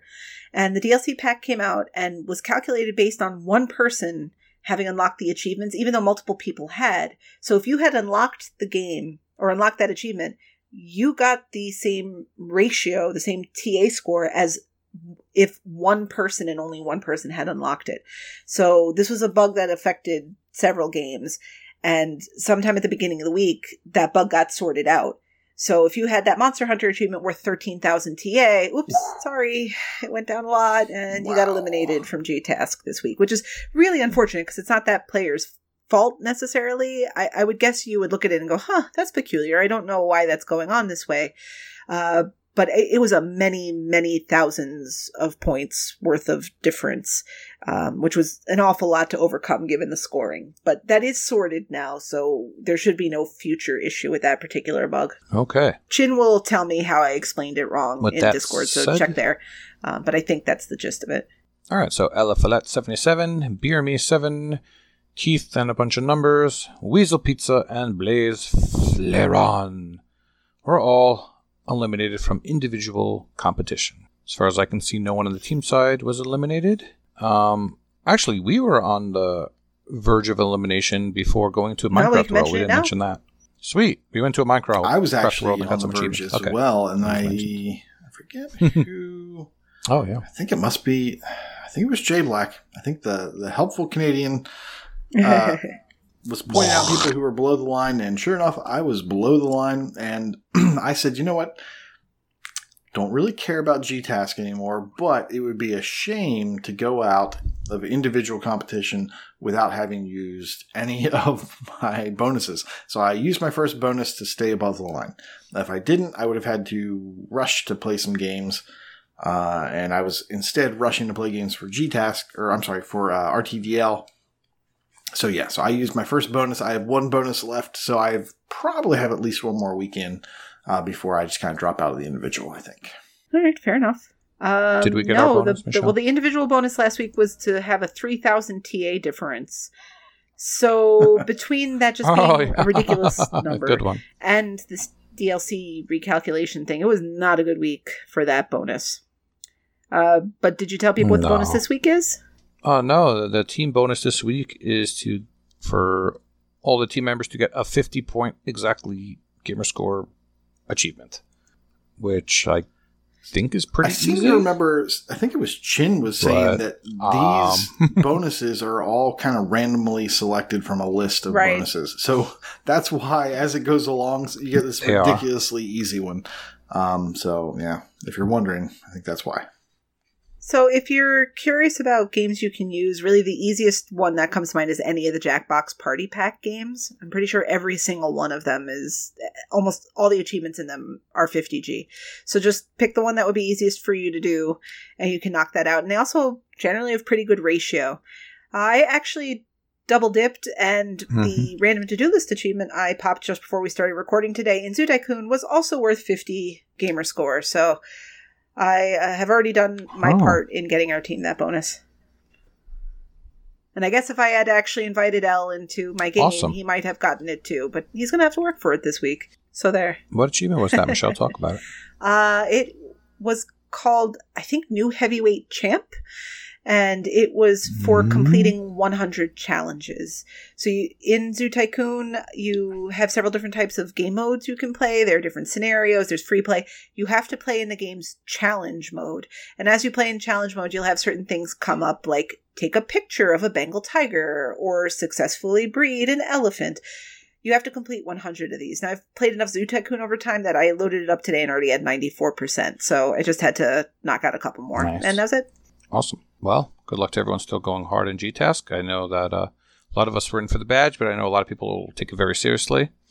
Redemption. And not just redemption. No, I know. Gymbots. There's also, Gymbot and Danny. Yes, absolutely. And of course, as with anything, we're always pulling for anybody that's, in our community here and hoping everyone does well. And, Waka and Jen have already paid it forward with that, running those sessions. People help each other get into the Minecraft sessions and get their stuff done. So anything that we can come up with where we can help one another make it further in these competitions, that's what we'll do. Nice. So we have one non-contest thing, but we do have to draw another winner, guys. Do you know why? Oktoberfest? Yes. Did you hear in Germany that being hungover is now considered a sickness? I did hear that, thanks to the Microsoft quiz of the day or something. Yeah, you had the Bing. Yeah, it was a Bing thing. Yep. So you can't be thirsty and hungry? All right, anyway. Come on, guys. What do we have to draw a prize for? For our lovely patrons, Absolutely. Of course. Of course. So, am I drawing this one too? You might as well. I think you got the tool set, you got the numbers. I'm assuming you... Random.org, yeah, I know. It was very difficult to navigate over to that website. Alrighty. I'm just going to go ahead and pull up a list here. And... It's going to be Chewy. It's going to be Chewy. It's going to be Chewy. Oh, it's going to be Chewy. It's not Chewy. But it is one of his countrymen. Oh. Hatton Time 90. Hat on. Oh. Hats off to you, sir. Sweet.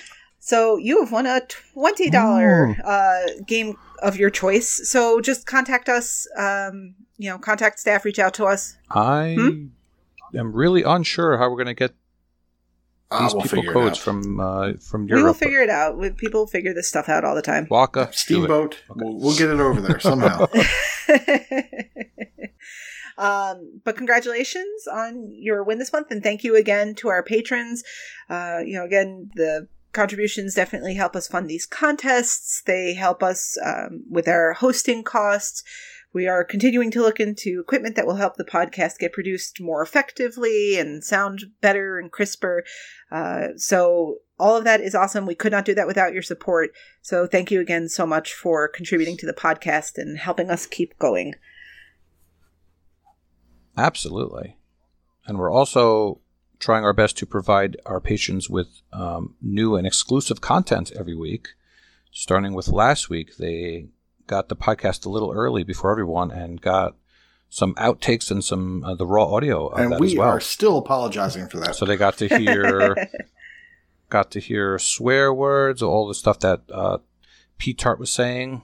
She's just like all the stuff you heard on the podcast. She's not really that sweet. I'm not gonna lie. I know she was She really is a just sailor. ridiculous. She's a filthy, filthy sailor. Well, what else do you expect from Yes, people she from is. Michigan? It's true. She was stealing tires while recording. It's unbelievable. Speaking of patrons, I have been trying for the last couple of months. I've mentioned the fact that we need a community calendar, and I wasn't quite sure how to go about it, so I asked in our patron Discord channel for some help. And funny enough, the first person that offered to help was Hatton, but since he's a little bit out of the loop, unfortunately, being on the other side of the world or planet or wherever he is, but he did offer to help. But Doughboy actually took it upon himself to create a doc, and he shared it with us today, as a matter of fact, which is good timing with the RTDL team thing being over and all that stuff. So it's still a work in progress.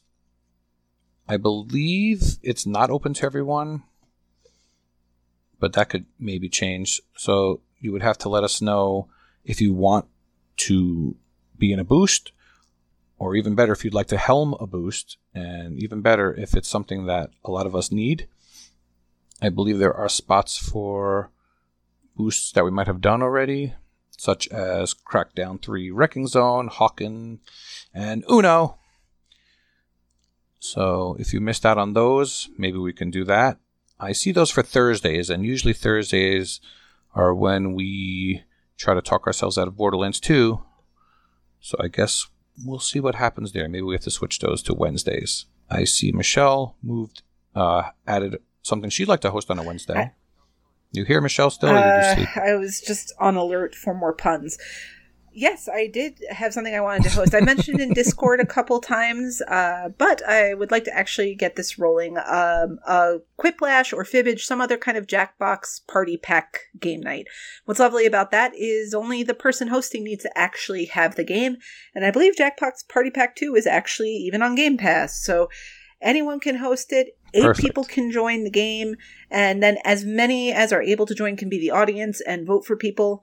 In my ideal universe, when this gets run, I would actually rather not be the person actually running the game, because I don't want to play. I want to watch and see what kind of hysterical answers people come up with. But whenever we get this rolling, I'd encourage everyone to not put your actual gamer tag in. So that way, when people are voting for what they think is funny, they won't know who it is necessarily. And maybe we can try to guess who was who at the end as just another kind of way to get the community engaged. So I think I had said the 16th maybe.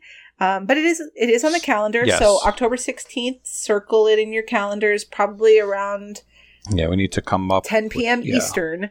I will make sure to drop the room code into Discord. The great thing about Jackbox Party Pack games is you do not need to be on your Xbox to be able to join in. So you can get most of it from paying attention via the app. You'll at least be able to see the questions and the different answers that were given.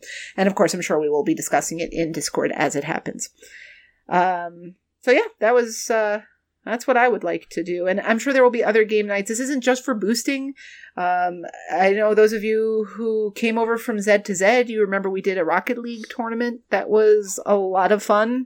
and had good participation. I think people enjoyed being able to be a part of that. So hopefully we'll be able to run some stuff like that. And we welcome suggestions. In case you haven't noticed by now, most of our gaming tastes are kind of on the similar side. So I would not necessarily suggest a Jump Force tournament, Koosh, but if you would like to, you can go ahead and do that, and maybe that's something we can do, and Koosh. You might find people to play with that you weren't aware, or maybe, the 4 people in the room who are not named Corey, who own the Power Rangers game, would want to play that too. So we can get that stuff rolling and try to engage games in that way that not necessarily those of us on the panel would speak about, so definitely bring your ideas.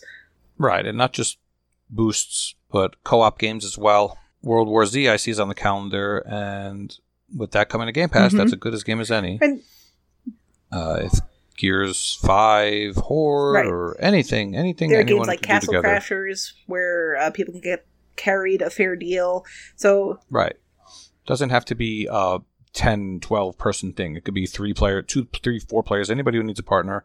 Put it on the calendar, so that way we could talk about it on the show. Thank you again so much to Dubois for actually putting a calendar together, because it's something we've talked about a lot, but actually following through on that will make a big difference in actually getting us started. So thank you again for doing that. Oh boy. That one's for free. That's where we missed the soundboard. So Elle, you know what's left? Oh. No. Fine. Proclamation point. I'll take it. Hello. Oh, hi, Koosh. I was just doing some cutting and pasting. Completion percentage. We have Doughboy. It's reached a milestone completion percentage of 35%. For streaks, we have Enigma Gamer 77 with a 300-day streak.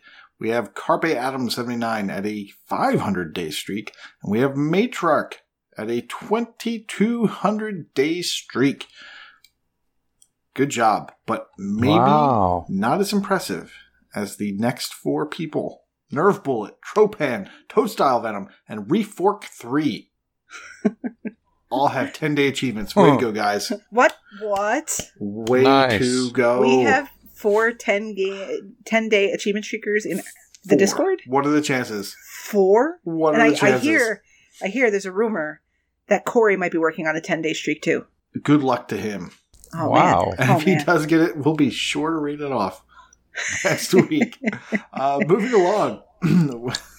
2,200 days. That's really impressive, Matriarch. So I just want to point that out again. Don't leave our 10-day joke overshadowing your accomplishment there. That's impressive. That's quite all right. Moving on to Achievements 1, we have Dark Lord Davis with 8,000 achievements. Iron Fist of Snuff, who runs a extremely complicated contest. The BCM, Better Completions Matter, has 9,500 achievements won. Freaky. No, I apologize. I do hate to ruin the flow of Proclamation Point, but I just also want to add to the shout out for Iron Fist of Snuff.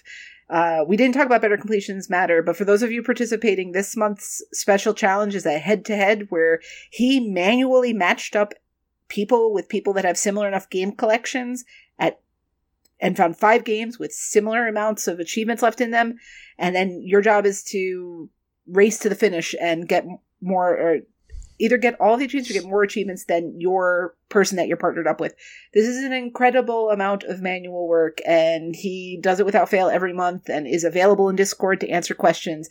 So just, again, I know it's Proclamation Point, but thank you so much, Iron Fist of Snuff, for all the work that you're doing with this, because it is an incredibly manual process, and people are definitely digging the competition. I know Prue's going for the full year random Game of the Month completion I don't know, badge or milestone, but it's definitely motivating him to play his games in a different way. So again, thank you so much for all the work that you're doing. It's definitely not going unnoticed by us here. Yeah, it's crazy. Hey, Michelle, who'd you get matched up with, Michelle? Big Eli. Well, since he's got benched, he's got nothing but gaming time, so I guess I'm out. Yeah. Let's take a look here real quick. The Orange Box, Titanfall 360, Final Fantasy VII, Big Crown Showdown, and Halo Wars. Well, we played at least 4 of these together. Orange Box was a good one. That's a coinkydink. I sort of. Are you involved in this madness? I have not been paying as much attention to the BCM as I did earlier in the year.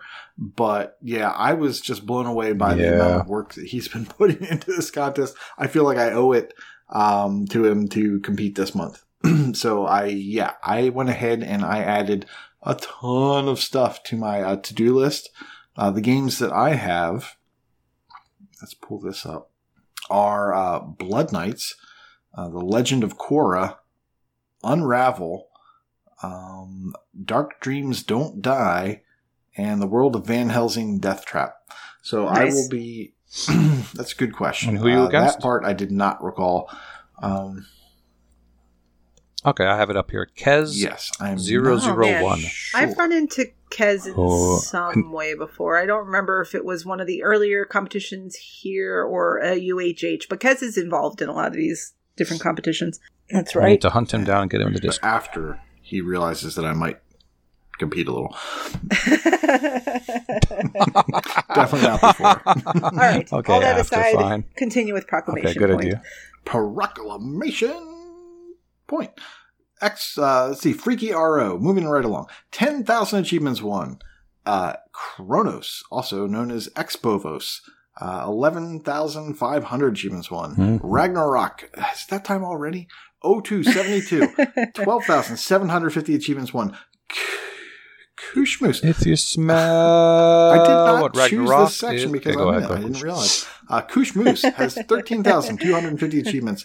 Let's just pause. And Elroy OMJ, 18,500 achievements. Wakapale, 22,000 achievements. And Sangria's with a paltry 49,750 achievements won. Way to go, guys. Well, to be fair, Wakapale would probably have that many achievements if he didn't spend so much time walking everyone else through Human Fall Flat. What an angel. All right, I got the gamer score part because it's impossible to read, but I'm going to make a good effort here. Mike Pitch has reached a new milestone of 400,000 gamer score, but not to be outdone, Sangria's has reached a new milestone of 4 times that. I'll leave you to do the math. R56 Cooper Season 11 has reached a new milestone of 350,000 gamer score. Wakapale has reached a new gamer score milestone of 600,000, and Dark Lord Davis has reached a new milestone of 200,000 gamer score. On the now, did you see... Wait, you stop rushing. But okay. Did you see what Mike Pitch did to get his 400,000? Oh, okay. I will say I didn't see what he did, but I do know that he set it up. It was a 30 gamer score achievement, I think, in a 360 game. And I know it was more difficult for him to get than he had initially anticipated. And he had to shelve Gears Pop for a couple days because he didn't want to accidentally pop something and ruin that unlock. But Elle, I don't know what the unlock was, so if you could let us know, please. It was the achievement called 400K Club in Guitar Hero 2. Oh, nice one. So it was very clever. That was very clever. 400K, yeah. That's why Guitar Hero 2 was randomly brought up again in Discord. Okay. And he, I think he showed a screenshot of getting 99% of Freebird on Medium. Yes, he did. Mm-hmm. That's the way to do that one. So nice job there. Yeah. That's a 2.77 ratio. I always appreciate when people put thought into their milestone achievements. But as you were with TA score. All right. On to TA score. Jimbot, allegedly from UK, has reached a new milestone of 1.25 million True Achievement score. True Marvelous has reached a new milestone of 2.25 million True Achievement score.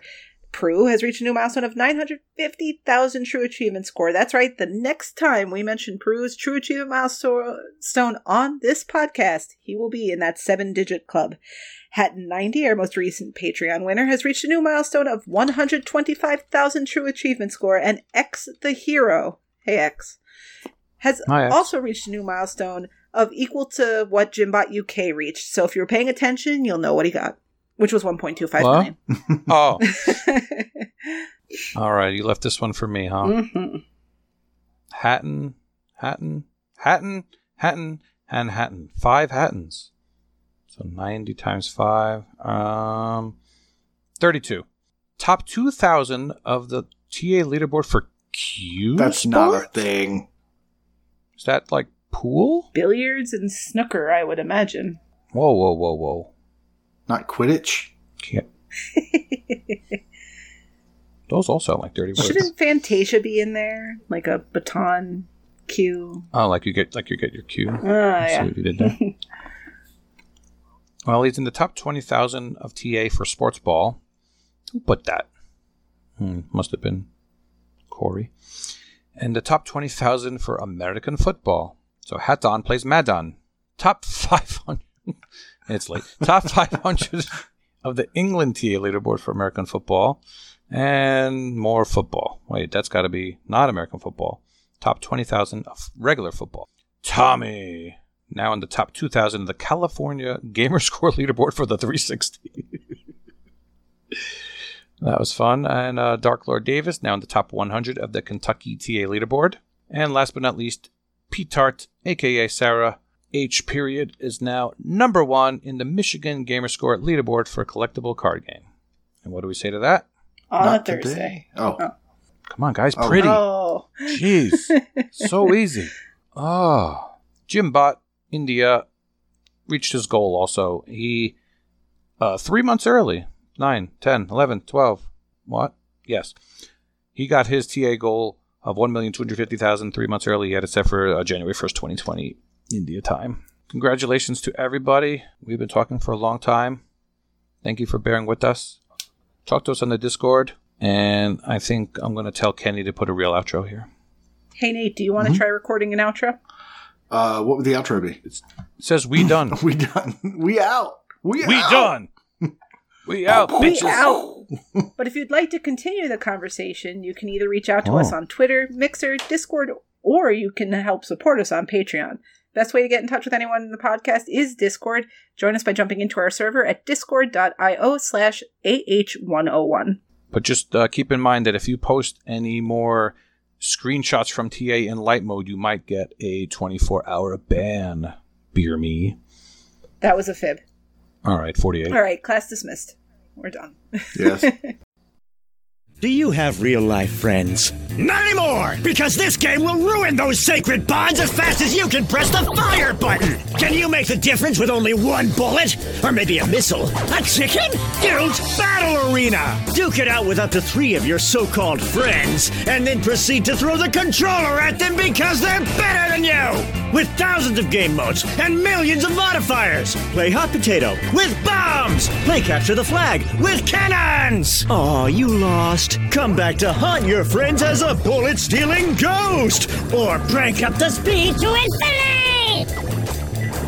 Don't forget to use the high-tech instant replay to slowly revel in the despair of your enemies. All right, enough of that. Drag your pals to your couch, pick a cute character, and turn the competition up to 11.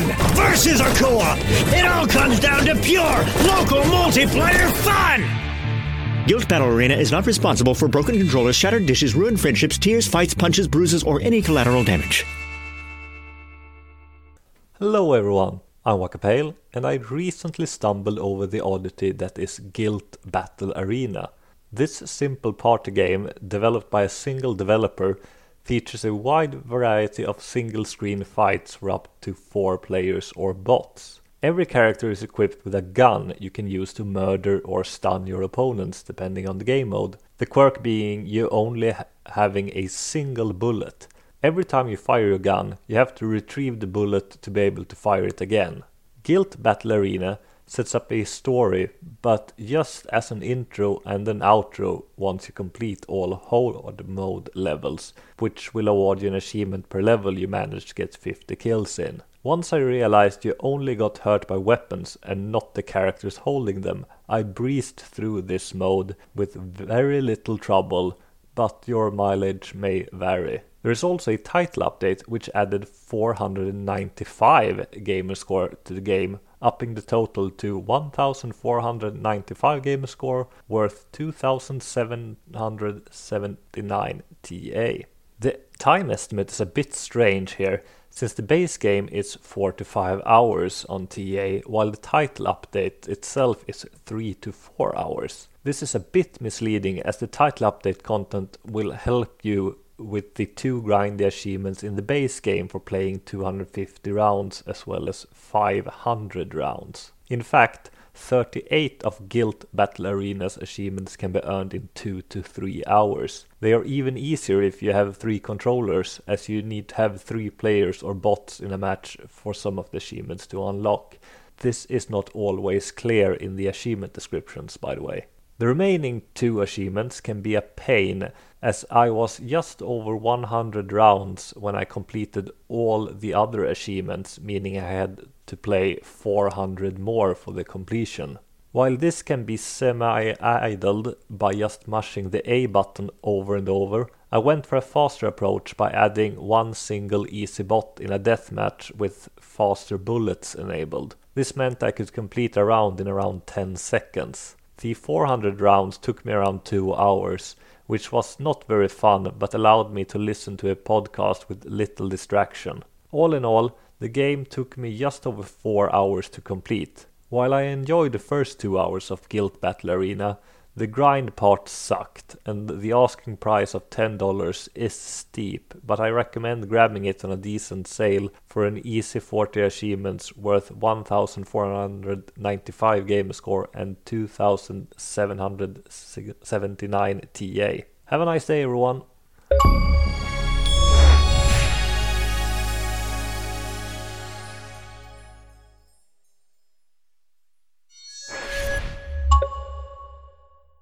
Am I the only one that every time the name Jonas is said, I think of the song? The Jonas Brothers? No, my no, name is I Jonas. think of the Jonas. My name is Jonas. Bow, bow, bow, bow, bow, bow, bow. My name is Jonas. I'm carrying the wheel. Hello, everyone, and welcome to the Achievement Hunting 101 Game Club for Oxenfree. I am Kronos, and for tonight's discussion, I am joined by Carpe Adam 79. Hello. Freem Hole. Hello. And Pete Hart TX. Hey, thanks for having me back. Good to have you on board this time from the start.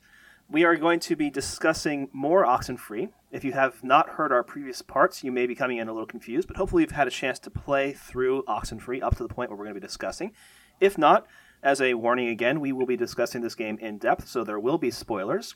I recommend that you play the game first, but hopefully we will give you some entertaining insights into the game as we go. Last week, we discussed our option where we were going to save Ren, or figure out what was happening with Ren and try and meet up with him. And we took a path past a lake, and met up with Nona briefly, eventually met up with Ren, and sent them both essentially back to Hardin Tower, while we decided then to go on and try to rescue Clarissa, which was our other choice when we left the tower the first time round, which is where I had chosen to go first. But the three of you had all chosen to go save Ren, so we went with that path first. And now you're going to get to see what I saw. So this path of Clarissa requires us to go to Fort Milner. And we've just, in your situation, we've just left the woods and have walked across the bridge into Fort Milner. And it's going to be much the same at this point. Even though this is a different path, it really is just about the order. Some of the things that happen are going to feel different for you than they did for me, such as the things that felt different for me when we were going around on Ren's Loop would feel different for you because you saw that first and I was seeing it second. But ultimately, this doesn't change as much. And that was a question you guys had last time. How much does this actually affect things? The answer is not too much, but it affects you in the mind. So I want to talk to you guys and see how it went for you. What were your experiences as you came into Fort Milner? So if I get this... Creepy. Yeah, it was creepy. If I understand this correctly, then, Kronos, you, as coming in the other way, you would have entered at the bottom by the cafeteria at the base of that lighthouse thing, and the three of us came in through the top. Yes.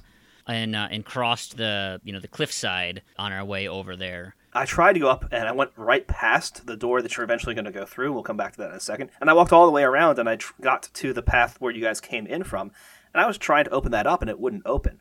So it is open for you. It would not open for me. That's funny, because I saw the door you go through, I saw it too, and I completely ignored it, because it's like, well, there's this big dumb lighthouse here with this red light. Like, clearly that's my thing. I got to do something here first. Yeah. Yeah, I went there first. Mm-hmm. And that's a little more obvious to you guys, because you've done this a couple of times now. You've had this thing keying you in that, oh, this is the thing I need to do. This is the game mechanic. I hadn't had that. I'd had the one experience in the cave, and then I came right here. So I'm sitting around in Fort Milner saying, that's a good point. Heck? Where am I supposed to Yeah, go? we had the gondola. I know I'm supposed to go find Clarissa, and she's over here somewhere. Yeah, so you had a gondola, you were saying, and it's the solution was, of course, that you take your radio out at the light, and you use the radio to tune into the red light the way you always do. And I figured it out eventually, but it took me a good 5 or 6 minutes of wandering around that screen in Fort Milner to figure it out on my own. But having had that experience on the other side, the second loop, no matter which way you go, is a little bit easier. You're familiar with the game mechanics now. So the light talks to you. Oh, I don't even remember that.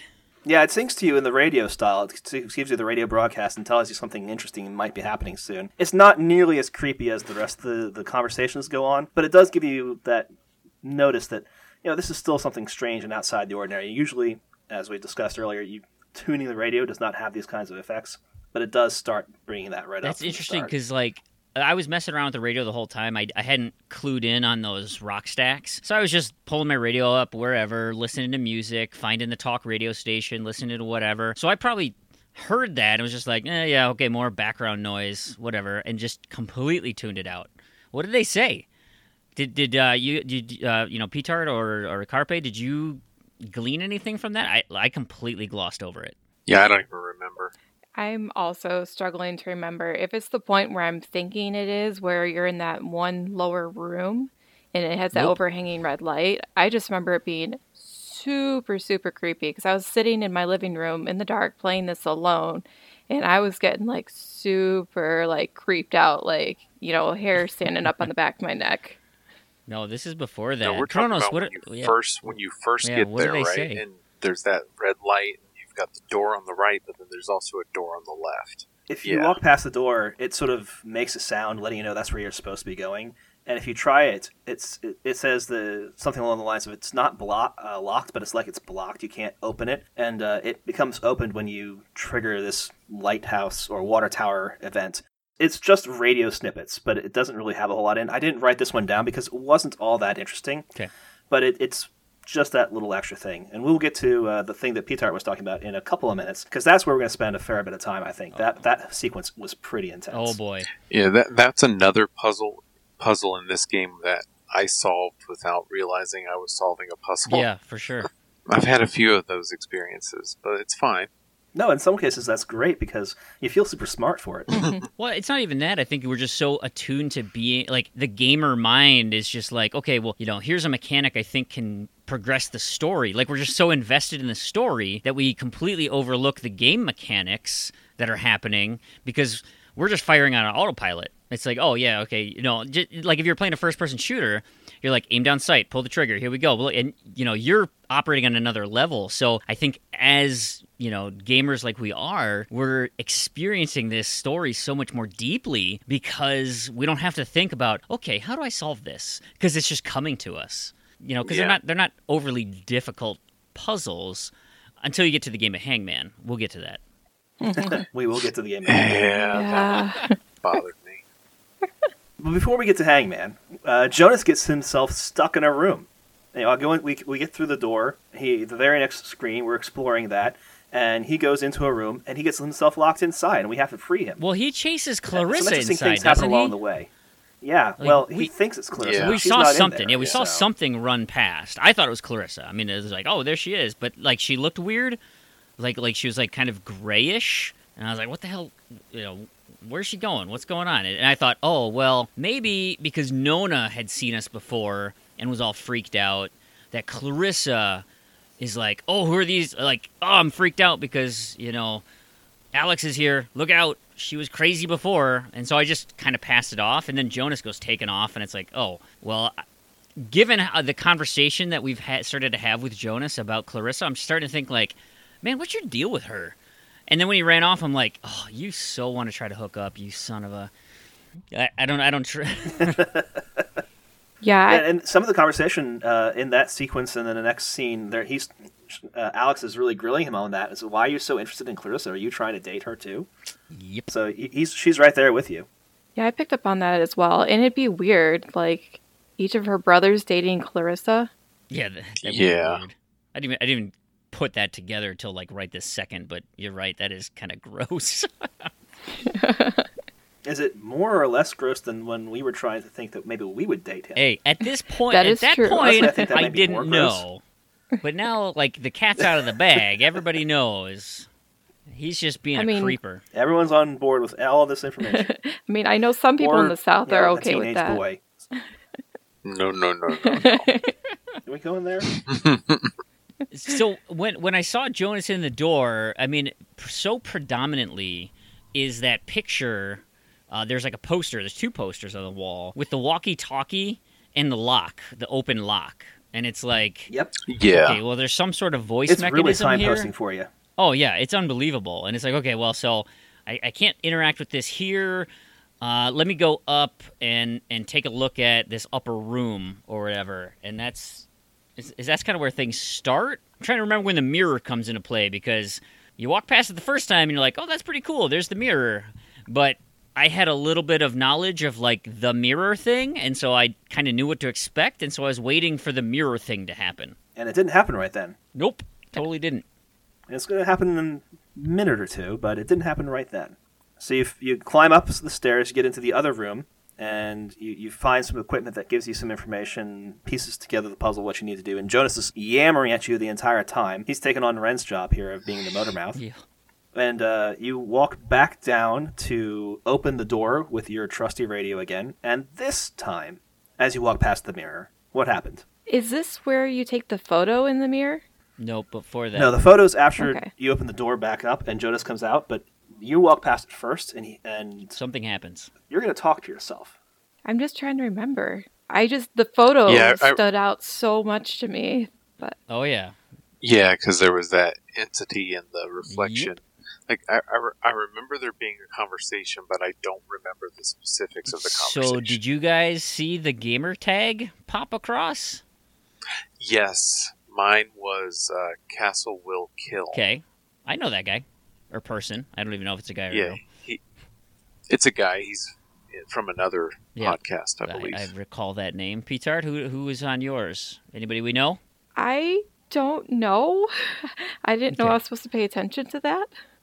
Mine was Narcissist Code, and the reason that was strange to me is because just being on the Z to Z podcast, I would get a lot of friend requests, and so there's a lot of people that I game with and people that I don't necessarily know, a lot of people I joined up through Destiny clans, and so this Narcissist Code is a person that I don't regularly game with, but I get the notifications when they pop up on my screen, and this happened to be the last person to sign in that triggered the notification on my screen because it happened like 3 minutes before this event. And so I'm wondering, like, is it the last person to sign in? And that's how the, seeing behind the curtain of which gamer tag pops I honestly up? don't know how it selects. That's a clever idea.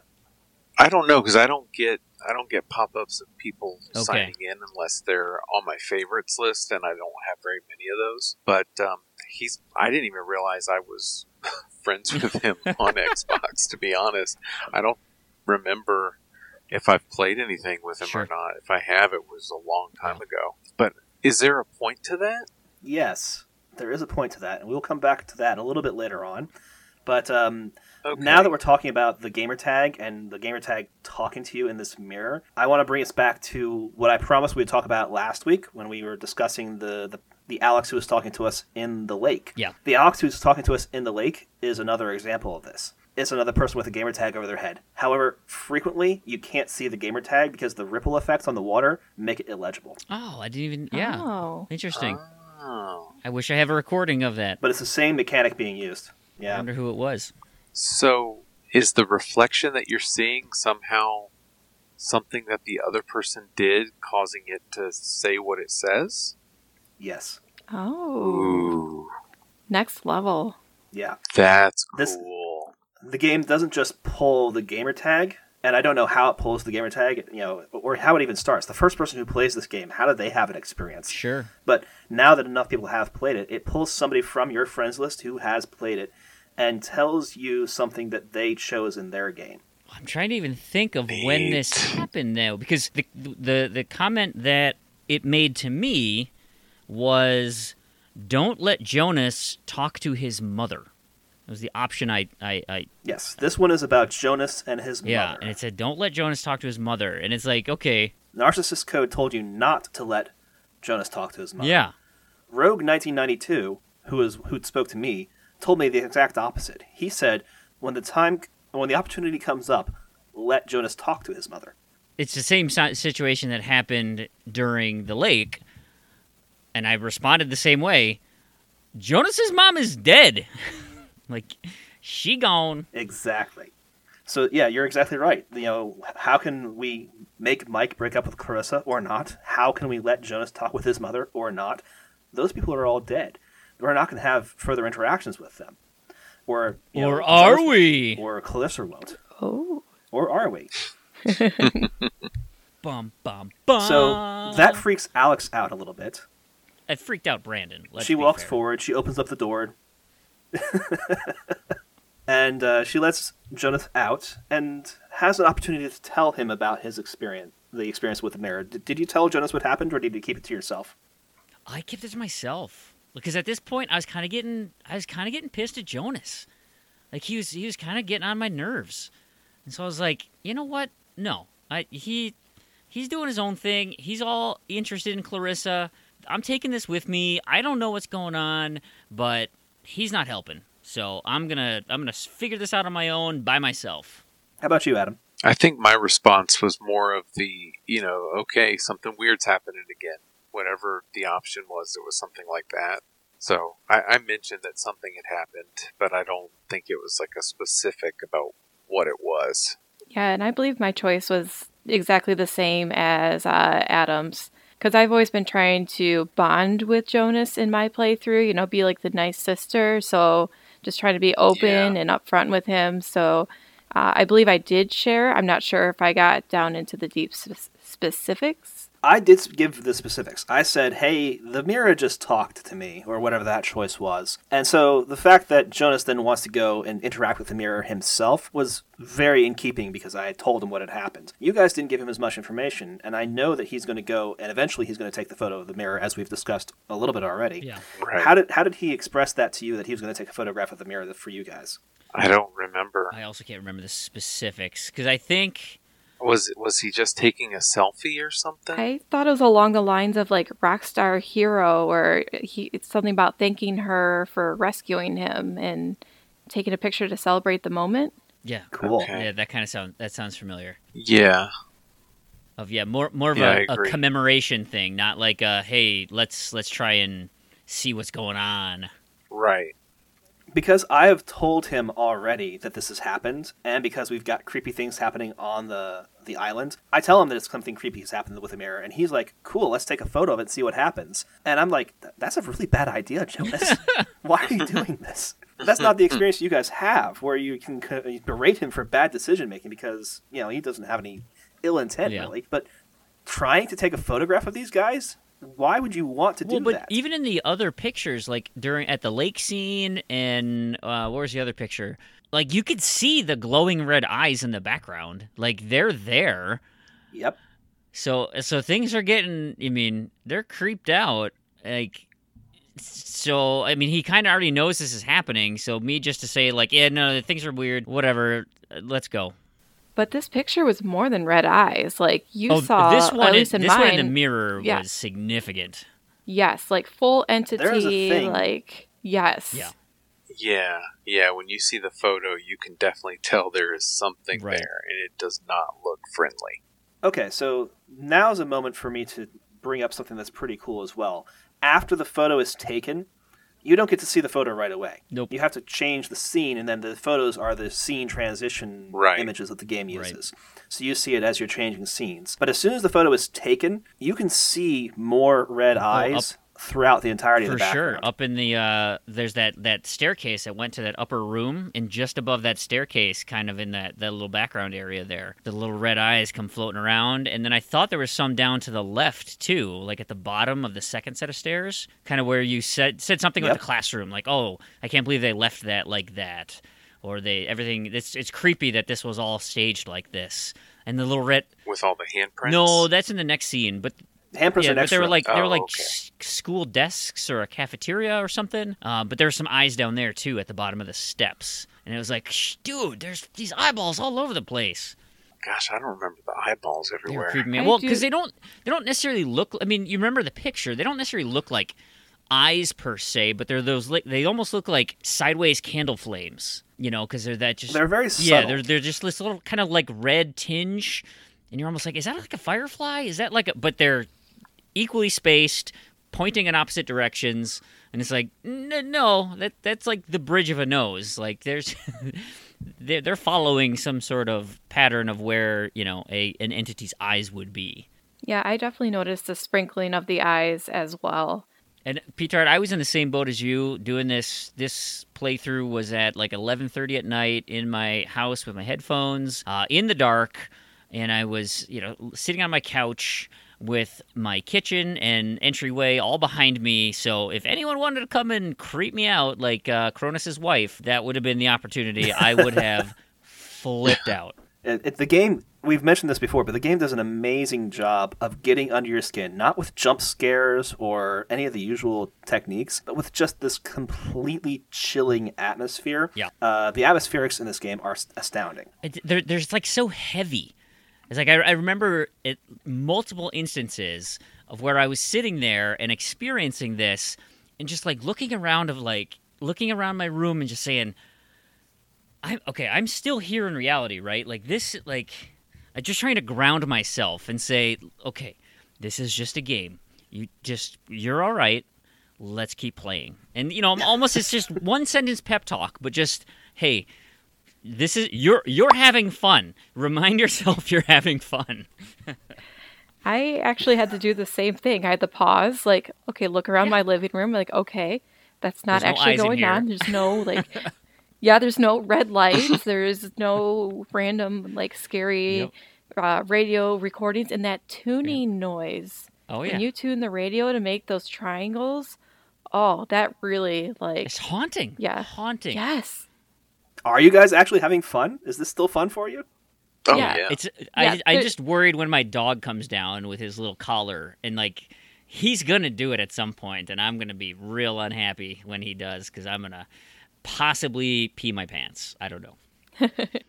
For me, it's the mystery. It's just the mystery of it all, because I like sci-fi type stories, and this to me has kind of not like a real in your face so much, but it's more just like a paranormal type of thing going on, and just trying to dig through all of the clues that we get along the way and trying to figure out what this means and how it all fits together like a puzzle. I have ideas of what might be going on, but I still don't really know, and that's what's kind of keeping me with it. Is I want to know what is going on. To keep with that puzzle analogy, it's like, typically when you start a puzzle, I don't know for you, but this is for me, you make the frame and you fill in the middle.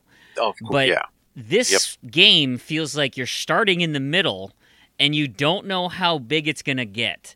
You're just adding pieces from this middle thing, and you're like, at some point this is going to turn into a picture. I know it will. But I'm really excited as I keep putting these pieces down and fitting them all in here and just getting an idea of what the hell's going on. Mm-hmm. And the game has been fun because we were talking about obviously kind of the scare, horror, terror factor. But it's not like that game is at that level all the time. There's a reprieve from that. There's a good, splash of humor and some interesting dialogue. So, I mean, it's not intense scary all the time. So I'm glad it's not it goes between the two ends. It's not constant one scary or not scary at all. Although we get to a scary part here. Oh yeah, the scary part's going to come up next. Yes. You mentioned your dog coming in, needing to be taken on a walk would maybe make you pee your pants. Jonas in our next scene has had it with lack of bathroom breaks. Oh yeah, and there's been no bathroom. He's like, I'm sorry, but I have to do this, and he just whips it out and starts peeing on the floor. Like, dude, you were just outside. What the hell is this? We were just outside. Yeah, this is exactly what Petart was just saying. Where this type of thing totally diffuses the situation. It's perfectly timed. It's perfectly paced. You are freaked out, and all of a sudden, you get to watch a boy urinate on your TV, and it's like, oh, okay, yeah, no, these are just kids, and they, we're okay. It's a safe place. It's a safe place. You're going through this roller coaster, and they're pacing it so well. It is remarkable. It does end up being a bit of humor because he says something along the lines of, "Yeah, the acoustics are really carrying it," because he's trying to be more discreet, but it's kind of loud. It's kind of obvious that he's taking a whiz there. Yep. And I'm thinking, well, if the acoustics are carrying, what else is carrying, guy? I don't want to have any part of this. See, I was thinking that he was gonna tick those entities off, and they were gonna do something because he's peeing in their house. I that crossed my mind. Maybe that's why he's the target. Yeah, that crossed my mind too. Of like, oh, you're defiling these people's homes. Yeah. Like, so messed what if up. those eyeballs were sitting right down there? You would have hit him right in the face. I was just uncomfortable because, like, I'm standing there watching my brand new stepbrother just whip it out and pee right in front of me. I have a brother, and my entire life he has never done that in front of me. Thank goodness. It's not a normal behavior. I think that would be a thing that would give me concern about someone's judgment. Yeah. Did you guys stay relatively close to him, or did you walk away? Like, I walked all the way to the door. Like, I was trying to get as far away from him as possible. I was like, I'm uncomfortable by this. Alex doesn't want to see this, and we're already, like I said, having some issues with Jonas right now, so this is the last thing I need. And so I tried to get as far away from him as possible. I did as well. I went as far left on the side of the screen because I'm sorry, I didn't want to see. Oh, you went left? I went other right. regions. Yeah. I tried to go through that door.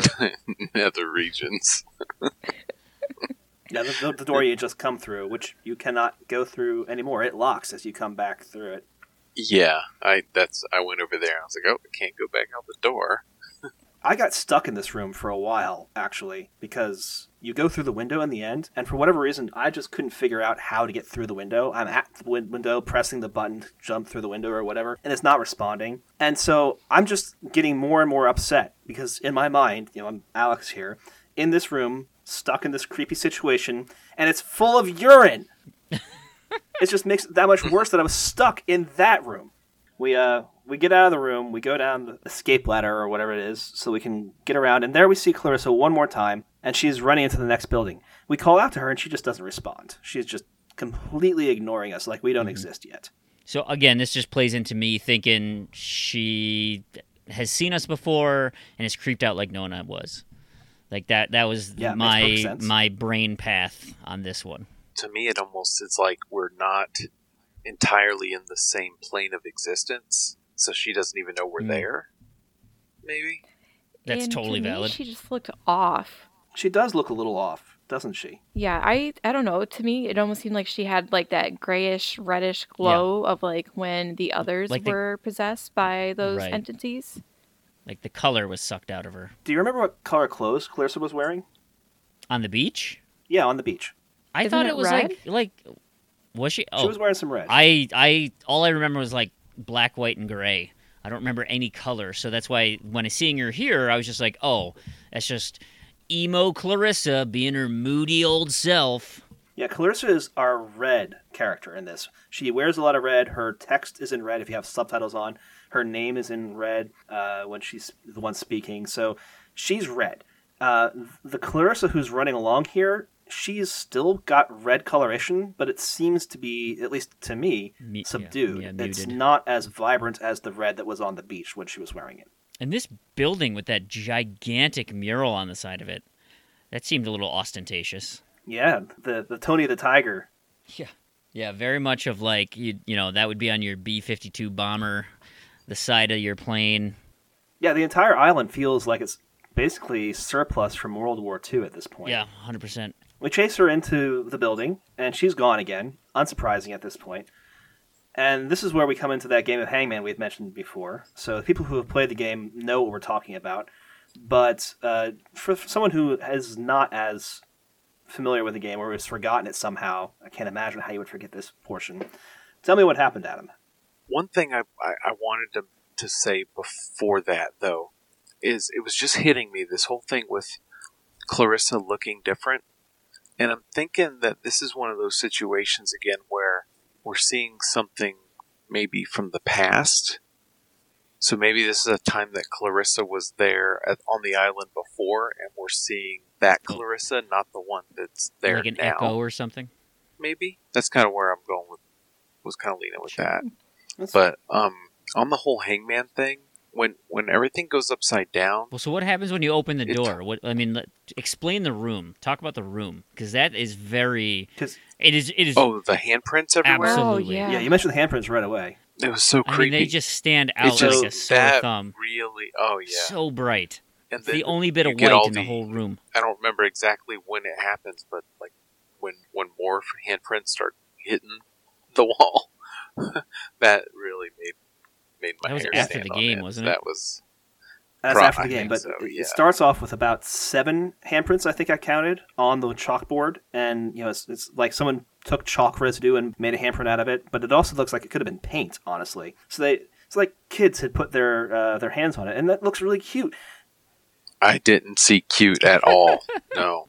No, there was no cute factor.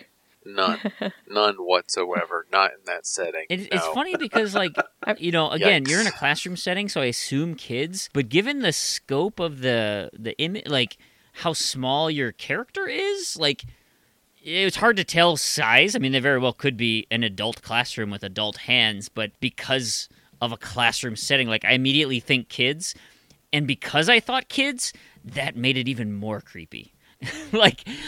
For some reason, kid ghosts are way worse than adult ghosts in my head. Yeah, the kid tropes in horror movies are always the terrifying ones. They're the worst. The twins or the blonde-haired, blue-eyed kids that just stare into your soul. Oh, gosh, yeah. Mm-hmm. Yeah, so that amped up the tension quite a bit.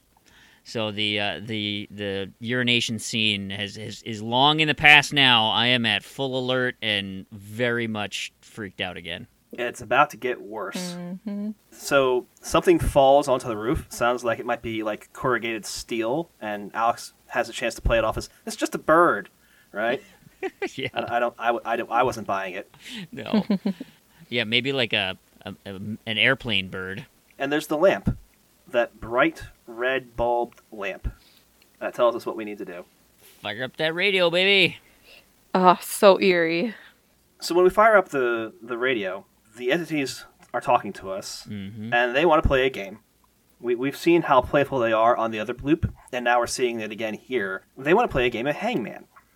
And maybe because Jonas peed on the floor, Jonas is going to be our Hangman. Yeah. The game is 3 questions long. How many questions did you guys get right? I only got 1 right. I was bad. I wasn't that bad. Sorry, P-Tart. I got one. I at least got 1 right. I got the cookies question right. I would have had all 3 right, but when it went upside down, I wasn't sure if I was still supposed to select my button based on the quadrants it was in or based on the reverse. So I guessed the wrong one. I got it wrong. I was like, dang it, I knew the answer. So I would have gotten them all right. Is that an achievement for getting them all right? No, that is not an achievement. Oh, that's shocking that it's not. If it had been a different game, that easily could have been an achievement, and that would have been a good achievement to have had in there. But this game has relatively few achievements, and they're all pretty straightforward. A lot of them are collectible based, a lot of them are at the end of the game. There's really only 2 that are independent of those kinds of things, and that's the slapping wren that we mentioned and the one that Adam mentioned last week for jumping the chasm. Are the questions always the same? The 3 questions? The questions are always the same. So it's always cookies. So where do you find the school name? I have no idea where that came from. I guessed. Was it written somewhere? No. No, that came up somewhere. Okay, so they said it at some point? Was it? Yeah. I think it was one of the things around the island where there's certain areas where you can turn on your radio and to a certain channel and you can hear history. Okay. I think that's where I got it from. Gotcha. I had no clue. Right. I mean, so I was just total shot in the dark. The number of deaths I actually had listened to during, I had turned on that radio broadcast to hear the loop, and I actually heard it, but the answer I did was the number of officer deaths of 12 versus the people deaths of 85 or whatever. And so, I heard the right number. Right, they're asking for... I just picked the wrong one. They're asking for officer deaths, which was the 85, and I was saying that the total number was 97 because you had 12 passengers who were civilians. That's right. And so since 97 wasn't on the board, I was freaking out. I got that one wrong because I said, well, it's none of these because 97 is not there. So therefore, I select 53. which was another incorrect answer. So I didn't know you had all this extra information just playing the radio whenever, so hence my big old goose egg that I got on that one. Same with Adam. I did know the second one, but I selected the wrong one because of being upside down. And Yep. I remember pausing because that was the cookies one, right? Mm-hmm. Yeah, that was the cookies one. I remember pausing for an inordinate amount of time because it was upside down, and I'm like, okay, and like almost to the point where like I'm looking at my controller and I'm like, do I flip it upside down? Like, what am I doing here? Right. That's where I was too. So yeah, for the same reasons, because I got that one wrong, because it was upside down, and because I got the number of officers wrong, I only got one correct, my initial playthrough on this one. So that played into how the rest of this scene went for me. We finished the game of Hangman. However many you get right or wrong, the game proceeds, and the entities are unhappy with your performance, even if you get all three of them right. You know, they say that they're happy, but they're clearly not based on their activities. Mm-hmm. Jonas is doing what Ren did last time for you guys, and what I am seeing for the first time ever at this point, and it is terrifying. Right.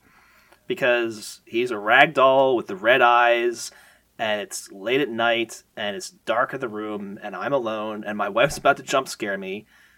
It is all kinds of creepy.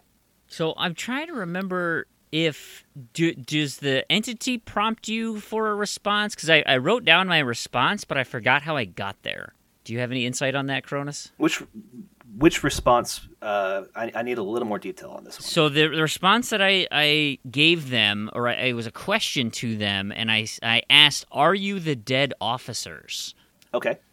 So I can't remember the context with which that came up, but that was my choice. Thinking like, okay, clearly there's more than one entity here, and we just had a question about, you know, the officers and the people who had died on this submarine accident, and so that was my response there.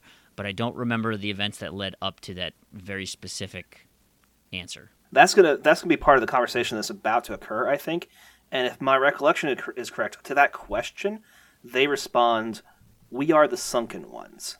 So they basically affirm that they are, in fact, the officers of that sunken submarine.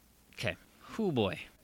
I was going to say, because at the end, when I answered all those questions wrong, I thought I was insta-killing Jonas. And I was like, yes. Holy It sure feels crap. that way. Did I just kill him? But, okay, phew, he's just possessed. He's not dead. He's just possessed. He's just possessed. What a relief. Could be worse. We can fix this. We've seen this before, or you guys have. Yeah. So we gotta radio him. We gotta pull out the triangles to save Jonas here. And when we do the triangle thing, and with the controller vibrating and that wonderful audio effect that occurs, just making us very uncomfortable, the end result is that conversation with the entity that always comes. Freem, you had mentioned that in your discussion you had that opportunity to query who they were. Mm-hmm. Some of the other things that can come up, why are you here? Or what do you want? Some really interesting answers on these. Why are you here? What a question. Never left. That's their response. Oof. What do you want? I love this one. This is just it's creepy, but it fits into so many things that are a part of me. What do you want? I bet it says to go home or something like Time. Just time. that. Huh. Oof. That gives me chills. And then in the middle of it, there's a recitation of poetry. We are an island race, and throughout all time, the sea has ruled our breaks. But be wary, young ones. There will be other ships and other souls to sail them. There's also a conversation about why are you doing this to us, or something like that, and why should we care if we are doing this right in the back of the Hangman? Do you think that we want this? We don't want this. Nobody would want what we have. That's messed up. So they are definitely, excuse me, they're talking to us and giving us a lot of insight into both who they are and some of their motivations, some of the things that we've really been growing to suspect already, but we still don't know the methodology that they're trying to carry it out with. And now that the conversation is done and Jonas comes back, we can move forward and restart our quest, shaken once more, but maybe go find Clarissa and figure out what we're going to do next. So when does the chalkboard get populated by more hands that just pepper the board? Yeah, that's at the end of the Hangman game. Yeah. Oh my god, that creeped me out. Because it animates because like you said, Peter, I assume when you answer 0 right and I get 1 right, I would have been a different story had I gotten all 3 right. But like the fact that it was like you said, the handprints show up and you're like, oh, I just killed Jonas. Awesome. There we go. Game over. I tried to count how many handprints show up in the end, and I had a really hard time because there's a lot of them, and it's not in neat lines that make counting easy, and they're small enough that on the screen it's hard to count, but it's somewhere between 70 and 80 hands are added. So it could be very well that you have 75, 85 handprints on the blackboard by the end. Man. Whew. Is that number significant? Because you said what is it, 85? 85? 85 is the significant. Yeah, 85 is the number of souls that were lost. 85 is the officers who are lost. It's not the total number of souls who are lost, because there were the 12 passengers. That's right, didn't it? But the 85 lost seem to be the most insistent. They are very focused on who they are. They're officers, and they're maybe a little haughty, and they're upset about this, whereas the passengers are just this afterthought, which I find to be interesting. I don't know if that's a correct reading, but it's definitely how I feel the game is talking about it, or at least the entities are talking about it to me through their conversations. Mm-hmm. Sure. You kind of get the sense of that with the whole island, where you listen to all the flavor text about the military part of it, and you could see how that would be, these are just tourists, or these are just family, or these are just, they're not us, the brotherhood of this military complex, because you get that. I just all over. I get in this vibe of, hey, we're a tight knit group on this. We're in this isolated military base. We're all on a submarine together. It's a tight group, and so that totally makes sense. Back at our first episode, I asked you guys about subtitles. Are you still playing with subtitles on now that you've turned it on? Were you playing through this section with subtitles on? Yeah, I'm definitely doing the subtitles now. I have subtitles as well. I have no subtitles at all. Still playing blind. I was playing with subtitles, and I noticed that the subtitles are categorizing the entity now most of the time as the ghosts. But a couple of times, it's not. It's got the triple question mark is talking to us. And that was a little confusing to me. Did they make a mistake in giving me the name of the ghosts too early? Or are there multiple entities, again, speaking to us, and some of them we know are ghosts, and some of them we don't know who they are yet? I also wanted to point out that when the ghosts are talking to us, either in the question mark form or as ghosts, I mentioned that Clarissa is red and Alex is this teal. The ghosts are a deep green. So when they're talking to us, they're in a deep green color. And I think that's important for our next scene. Not for me, it's not. We walk up the stairs to get to the next area, and presumably this is where that noise happened, right? I mean, that we heard. You're kind of climbing to the top of the roof there. I'm expecting to find some sort of catastrophe. Well, we get something similar to a catastrophe. We get yet another time loop. Mm-hmm. You guys have seen the time loops before.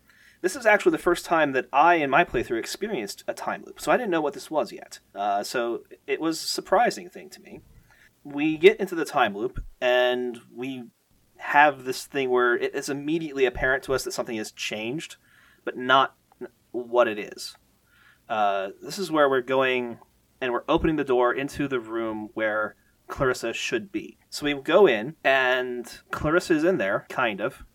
We find Clarissa has hung herself. And then we pop back out, and we have to tell Jonas to prepare himself, or we can choose not to tell him. It's up to us. We can walk in again, and she's gone this time. And we walk in again, and it's just over and over. We're going through this process of dealing with trying to get to the radio to find out if we can contact anybody.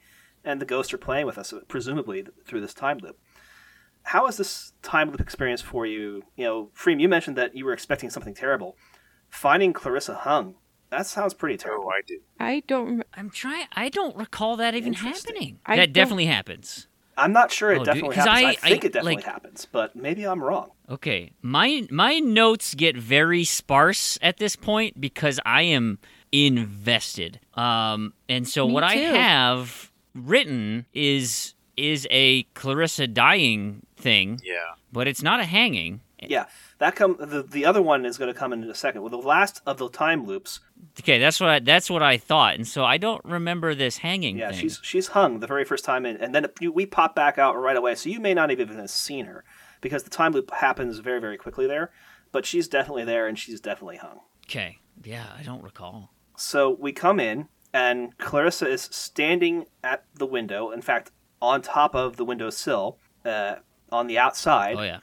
And she's talking to us, and if you give her a long enough period of time, she will tell you a couple of interesting things, and she concludes her statement with, again, that last line of that poem. There will be other ships and other souls to sail them. And at that point, if you have not walked towards her and she concludes that, she throws herself off the windowsill. And if you try to walk towards her, as soon as you start walking towards her, she throws herself off. And she plummets, and we pan down as she falls and watch her hit the concrete. She is definitely dead in front of that door. Like, there is a body in front of that door. Yeah, that horrified. On the emotional scale, this was like a 12 for me. You know, this was so intense. Yeah, she still had that coloration. So, like, you could tell it wasn't... To me, it wasn't Clarissa, but it was like the ghosts essentially threw her off. Like, I didn't think that was Clarissa's choice to kill herself. Like, I thought she was clearly possessed, and that the ghosts essentially made her throw herself. And yeah, I additionally, it was messed up. I actually had to pause there for a second because, emotions were like very high watching that scene. But after that happened, though, I was debating, I'm like, was that the real Clarissa? Like, I know she's possessed, but there's been copies of people around the island. Is she truly dead? I don't know, because there's other dead people talking to us. So, I don't know. That's kind of what I thought at that point. Yeah, that was one of those moments that was a jaw-dropping type of a situation where it's like, did that really just happen? And that's the part I'm struggling with, is I'm not sure what's real and what's not. Because things will happen and you'll think, okay, so this definitely happened, and then the person disappears. Right. Like, so was this just in my head? Was this something that is gonna happen but hasn't actually happened yet? Mm-hmm. Or... I remember, too, when you have to go back, like, after she jumps, and you're like, oh my god, I have to walk past her body. And she's not there. That was going through my head as we walked past the handprints on the chalkboard, and you open the door, no body. Where'd it go? Oh gosh, no. Think you got attacked by possums? So, I want to bring in one more spoiler for people, unfortunately, because I think this is an important comparison. I know that there are a lot of fans of the video game Life is Strange. And in the video game Life is Strange, there's a sequence that is somewhat similar in terms of tone and the emotional effect it has on people with a suicide in a similar fashion. And in that game, your actions can change that to some extent. In this game, I know for a fact they cannot. And I know this because as I was playing this, I was playing it, as I think I mentioned, I was streaming this. And so my stream partner suggests that maybe we did poorly on the game of Hangman, and that's why she died. Or maybe we made wrong dialogue choices along the way. And do we want to try and reload it and try and do better? And I spend the next 2 hours in this section of the game. Oh, jeez. Trying to fix this. And just no matter what, you can't do anything about it. And that maybe lessens the impact somewhat, and I wish that it didn't, and I hope it doesn't minimize that impact because it is a very powerful moment for everyone. But it is also, I think, really telling how powerful it was that I was willing to invest that much more time into it to try and get a better outcome. That this video game character and the situation surrounding it is so important to me. I have heard many, many people say that Life is Strange has had that kind of effect on them. It didn't affect me. This game did. I think so. Based on it, it's interesting to hear that side of it, because based on my choices to go to Ren and then go to Clarissa, after what happened to Clarissa happened, and I'm on my way to Hardin Tower, I am reflecting on, if I went the other way, would Clarissa be in the tower and Ren jumped off the cliff? Like, my decisions to go one way or the other is that, did I essentially curse the other one to die? And that's a very logical game mechanic-y kind of way of thinking about things. And I think that makes a lot of sense for that to be a thought process for you. Especially with, like, Ren being on that cliff. I was like, why is he doesn't have to be that close to the cliff, close to the edge? No, I thought the same thing as well. I'm just thinking, okay, maybe it's because I chose to go Ren, with Ren first as well. And kind of like what Kronos is saying of, okay, what did I do to lead up to this? But in a weird way, it's almost kind of reassuring that my choices didn't, really truly in the end affect that. The same thing will happen regardless. I also think it's alleviated by the fact that the body was gone once you you left through that door, and you're like, okay, so because the body is gone, either A, what I saw didn't actually happen, B, it was not Clarissa, it was some sort of other entity, or C, like, that actually did happen, but because everything's so messed up, like, I can't let it sink in right now. So the fact that she's not there anymore makes the whole scenario of, like, okay, I don't know what's going on right now. Things are weird, but we're gonna press on. We'll get to the bottom of this. Scooby-Doo and Shaggy, as scared as they were, they still solved the mystery. So let's go. Shaken up, but we have to press on because we have stuff to do. And some of the dialogue that's going on there as you're climbing back down the stairs between Alex and Jonas. Alex talking about how she's going to have to talk to Clarissa's mother about this. That was, really real and really harrowing stuff. Truly good writing. Yeah. I want to take a second here as well. I set it up a few minutes ago. I want to give you guys the payoff now. I mentioned that this is inevitable, but it's also, we're feeling more and more that it's not real, even though it had a very real effect on us psychologically and emotionally and on our characters in that regard. I mentioned that if you have the subtitles on, you saw the ghosts being called ghosts and talking in green, and we knew that Clarissa talked in red. In the room, as Clarissa is standing at the windowsill and talking to us, and right before she throws herself off, she's talking in green. Oh. Right. I did not pick up on that with watching the subtitles. Catch that either.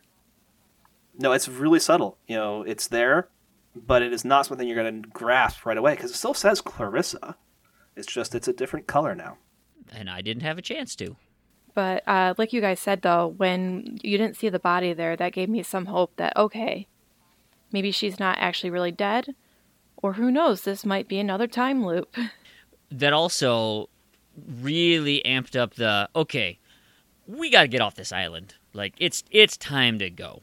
I don't want to hang out here any longer. The party time's over. I think we're out of beers. It's time to go. And the brownies. The brownies were gone. And the brownies. Ren ate all the brownies. We need to go. So we get to make our way back to Hardin Tower, and we meet up with Nona, who we met earlier, and sent on her way there, and Ren, who we sent off to get down from his high there. And I met up and carried, essentially, Ren back with me after that, and met up with Nona at the tower. Either way, you end up with the four of you on the tower, making a decision about what to do next. And surprisingly, Ren has a decent idea. I didn't think it was that good of an idea. Actually, I kind of tuned out when they started arguing because things got really out of control between Ren and Jonas. Ugly. And I'm like, God, you guys just lay off. I'm sick of both of you. Well, I think I know where this is one going. Ultimately, you have a choice to make about who you take with you on the next leg of your journey. You're going to go into town to enact Ren's plan, or at least some elements of Ren's plan. And you get to choose whether you're going to take Ren because it's his plan, Jonas because he's been with you and is not high, or screw them both and take Nona? Frim, I'm guessing you took Nona. I tipped my hand. I'm like, listen, you little bratty boys, you know what? The ladies, we're out of here. You guys solve your little problems, because Jonas, you're up all on this dead chick Clarissa. Ren, you're high as a kite and completely annoying now. I'm done with both of you. Nona and I are getting off this island. You guys could stay in this tower for all I care. We gone. Adam, who do you take? On that, I stuck with Jonas. You know, I've been with him the whole time. We've experienced a lot of things together, and it's probably best to keep those two guys separated anyway. So I picked him. I also picked Jonas, just because same reasons. He's been with me the whole time. You know, I'm trying to bond with my new brother. And I also was playing a little bit of matchmaking. I wanted to leave Ren and Nona together because they clearly have a thing for each other. Oh, yeah. That's right. I now, to just add a little bit of context, too, to my decision, because we don't know anything about Nona, really, she's been very quiet, I thought this would be a great opportunity to learn more about her as a character as well. So that was playing into the background of my decision of like, all right, I get these two dudes. I don't know a thing about her. Let's just spend some time with her. Get to know her. Maybe she'll open up. All right, so Freem, you're taking Nona, and Adam and Petart, you're taking Jonas. I also chose to take Nona, and we'll get back to that, I think, next time.